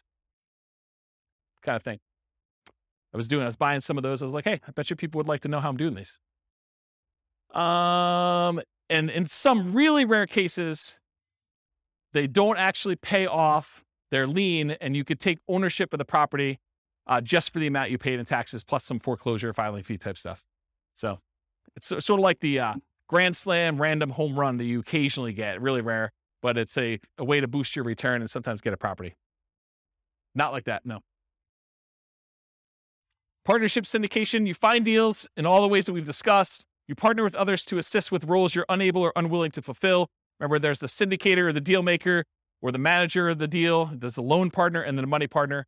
You can have someone do one or more of those roles that you're not willing to do if you're kind of putting together partnerships or syndication. Or you could be one of the other roles if you want to get involved. You could be the money partner or the loan partner to do that.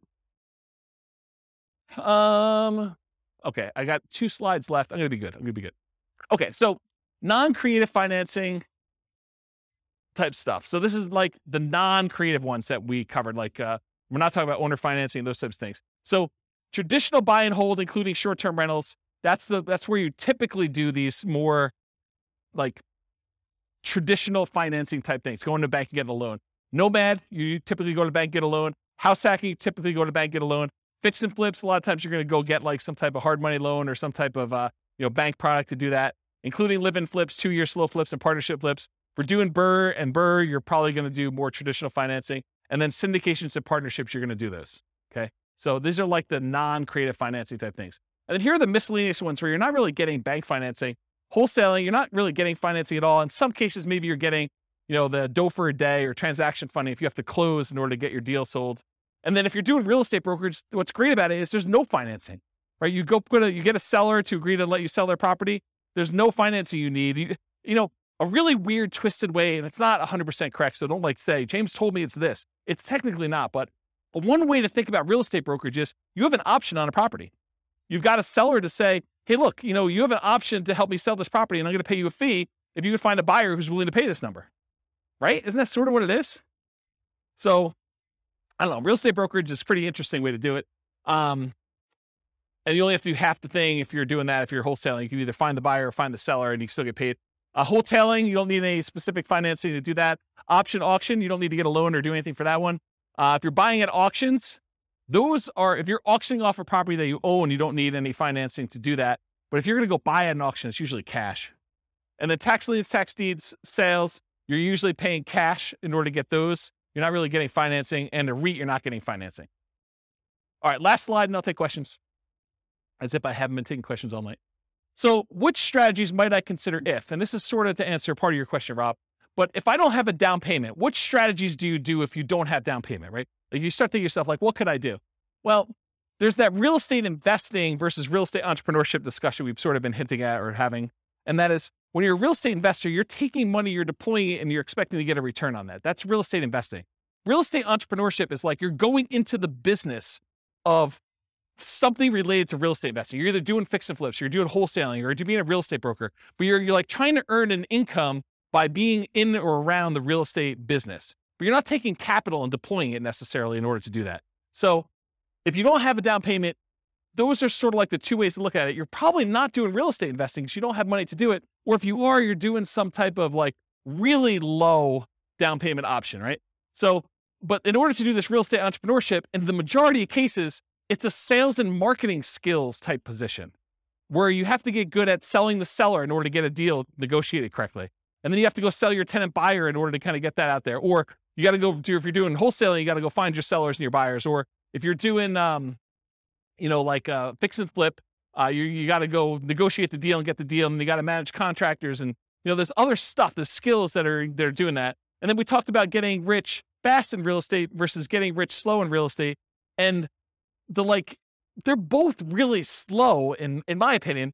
I mean, you could hit a home run accidentally and make, gazillion dollars on a deal, but it's really, really, really rare. In most cases, you're either doing the hustle, doing the work in order to do the work of real estate entrepreneurship and grinding it out to get money to then reinvest into long-term wealth building and cash flow, or you're just starting there and you got a job and you're using that money to deploy.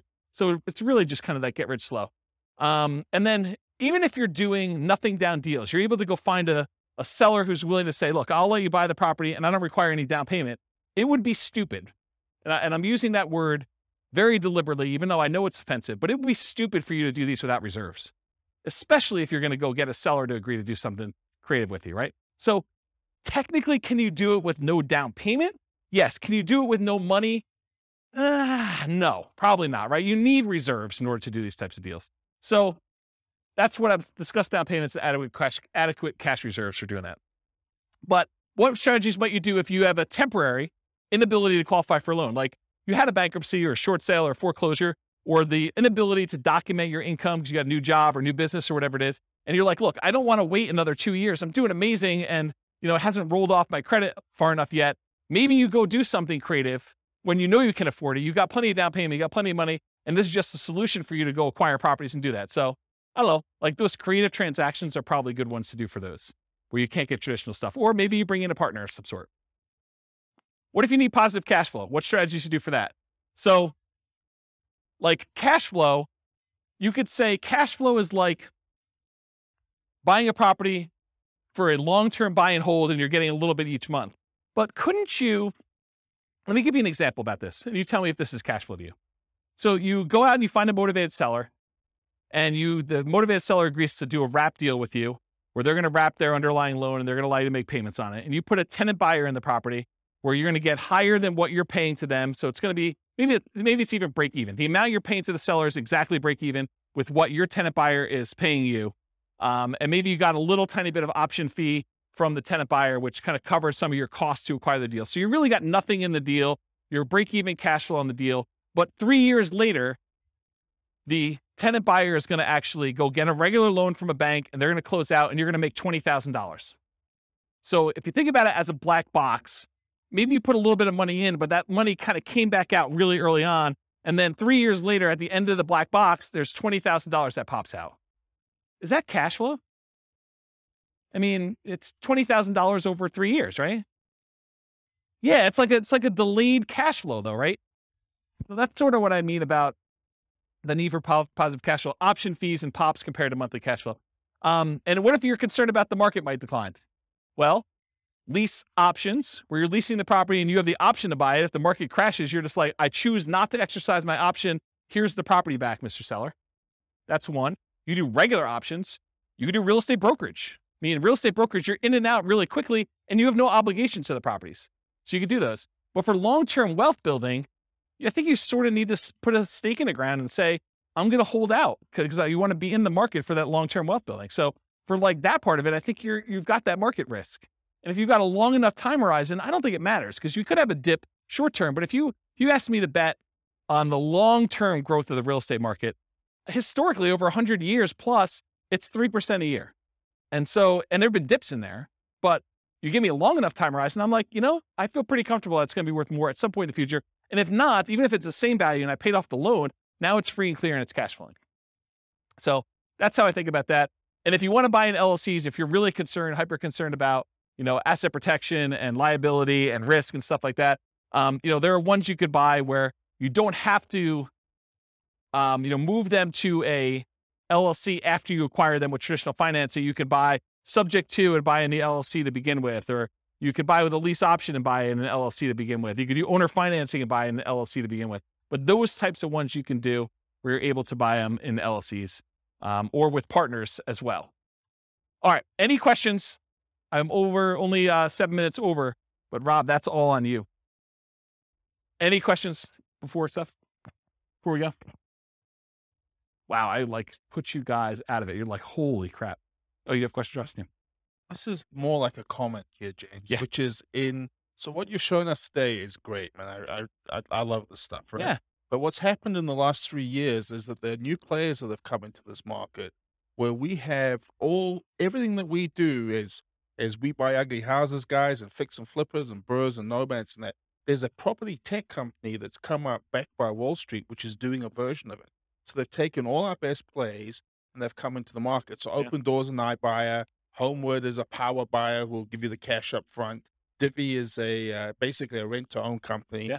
It's amazing. And so they've changed the field a little bit. But I just realized as you were going through it, there's actually tremendous opportunity to work in that space between these guys and what we're doing now. It's kind of crazy, actually. I've just never thought about it until you showed me this. There's tremendous opportunity. There's tremendous opportunity to wholesale to iBuyers because they're overpaying for everything anyway, right? Yeah. Yeah, I think the way I think about this is we used to live in a land of bliss. It didn't seem that way at the time, but we sort of had this really weird hidden monopoly on all these different options. And I think as Wall Street is coming to play and the the internet and availability of information, sites like BiggerPockets that have sort of made this available to a much larger group of people, I think you see this increase of competition, and you need to become niched, and you need to become specialized, and you need to serve people and find ways to add value, whatever that is. And I think there are fewer opportunities than we used to have in some ways, and there are more in others because now we have more insight into the market, where before it was hard to find these deals and to let people know that you were around and doing stuff. And now it's easier to do that and harder at the same time. I mean, it's like a mixed bag. So I think there are some strategies that don't matter, like Nomad as an example. If you're doing Nomad, does it matter if there are iBuyers? Does it matter if there are things? I don't think so. I think that's a hugely advantageous strategy to use. Long-term buy and hold. I think, there's enough opportunities in there to still do those, but doing the like fix and flip ones and doing the burst strategies, I think it's getting more challenging to find some of those opportunities, especially in heated markets like we've been. And I think as markets soften, you'll see opportunities to do those. But I also think that there are solutions for the, creative financing stuff coming. I don't think it's quite there yet because the market's still hot, but I do wonder a little bit if we're going to see a percentage of those guys go to the iBuyers. If we're going to see them, hey, look, I don't need to go sell to another investor. I could go onto this website. They'll give me an instant offer, subject to an inspection and some other things. And so I think you'll lose some of them that way, but not all of them, because I think some of them, the price may be too low, especially if they're high loan to value, and coming in and doing like a subject to or creative financing could be a solution for some of those there too. So I don't know. Yeah. Sell to the iBuyers. Sure. Absolutely. Yeah. Yeah. I think that's a sub niche in some ways, right? Like that's you specializing in who your end user buyer is. But I think there's enough demand from mom and pop investors too, where iBuyer wants them, but so does mom and pop investor. And they may, especially in aggregate, they may be able to eat as much as you can produce. So especially if you're not doing anything at scale, right? If you're not going into 300 markets and trying to go crazy, iBuyer makes a lot of sense if you're trying to scale that way. If you're doing, a couple deals a month or one or two deals a quarter, then, a mom and pop investor is plenty good for acquiring all those, I think, in a lot of cases. All right. Any final questions? Was that helpful? Was that like a good sort of like overwhelm you class where you're like, holy crap, James, what was that all about? Is that good? All right. Well, I got nothing else for you. Thanks for coming, everybody. I will see you all next week. With home prices up, mortgage interest rates up and rents up, but not quite enough to counteract the higher prices and interest rates, cash flow on rental properties in San Bernardino is harder than ever. Book a call with the Real Estate Financial Planner to apply our proprietary 88 strategies to improve cash flow on your rentals. See the show notes for a link to schedule your call and improve your cash flow today. If you're a real estate agent, lender, or professional in San Bernardino that wants to help our real estate investor listeners, consider reaching out to learn about collaboration opportunities with this podcast. We'd love to add more value to our listeners by having you assist our investors buy, sell, and finance their real estate investments. See the show notes to schedule a call to discuss collaboration opportunities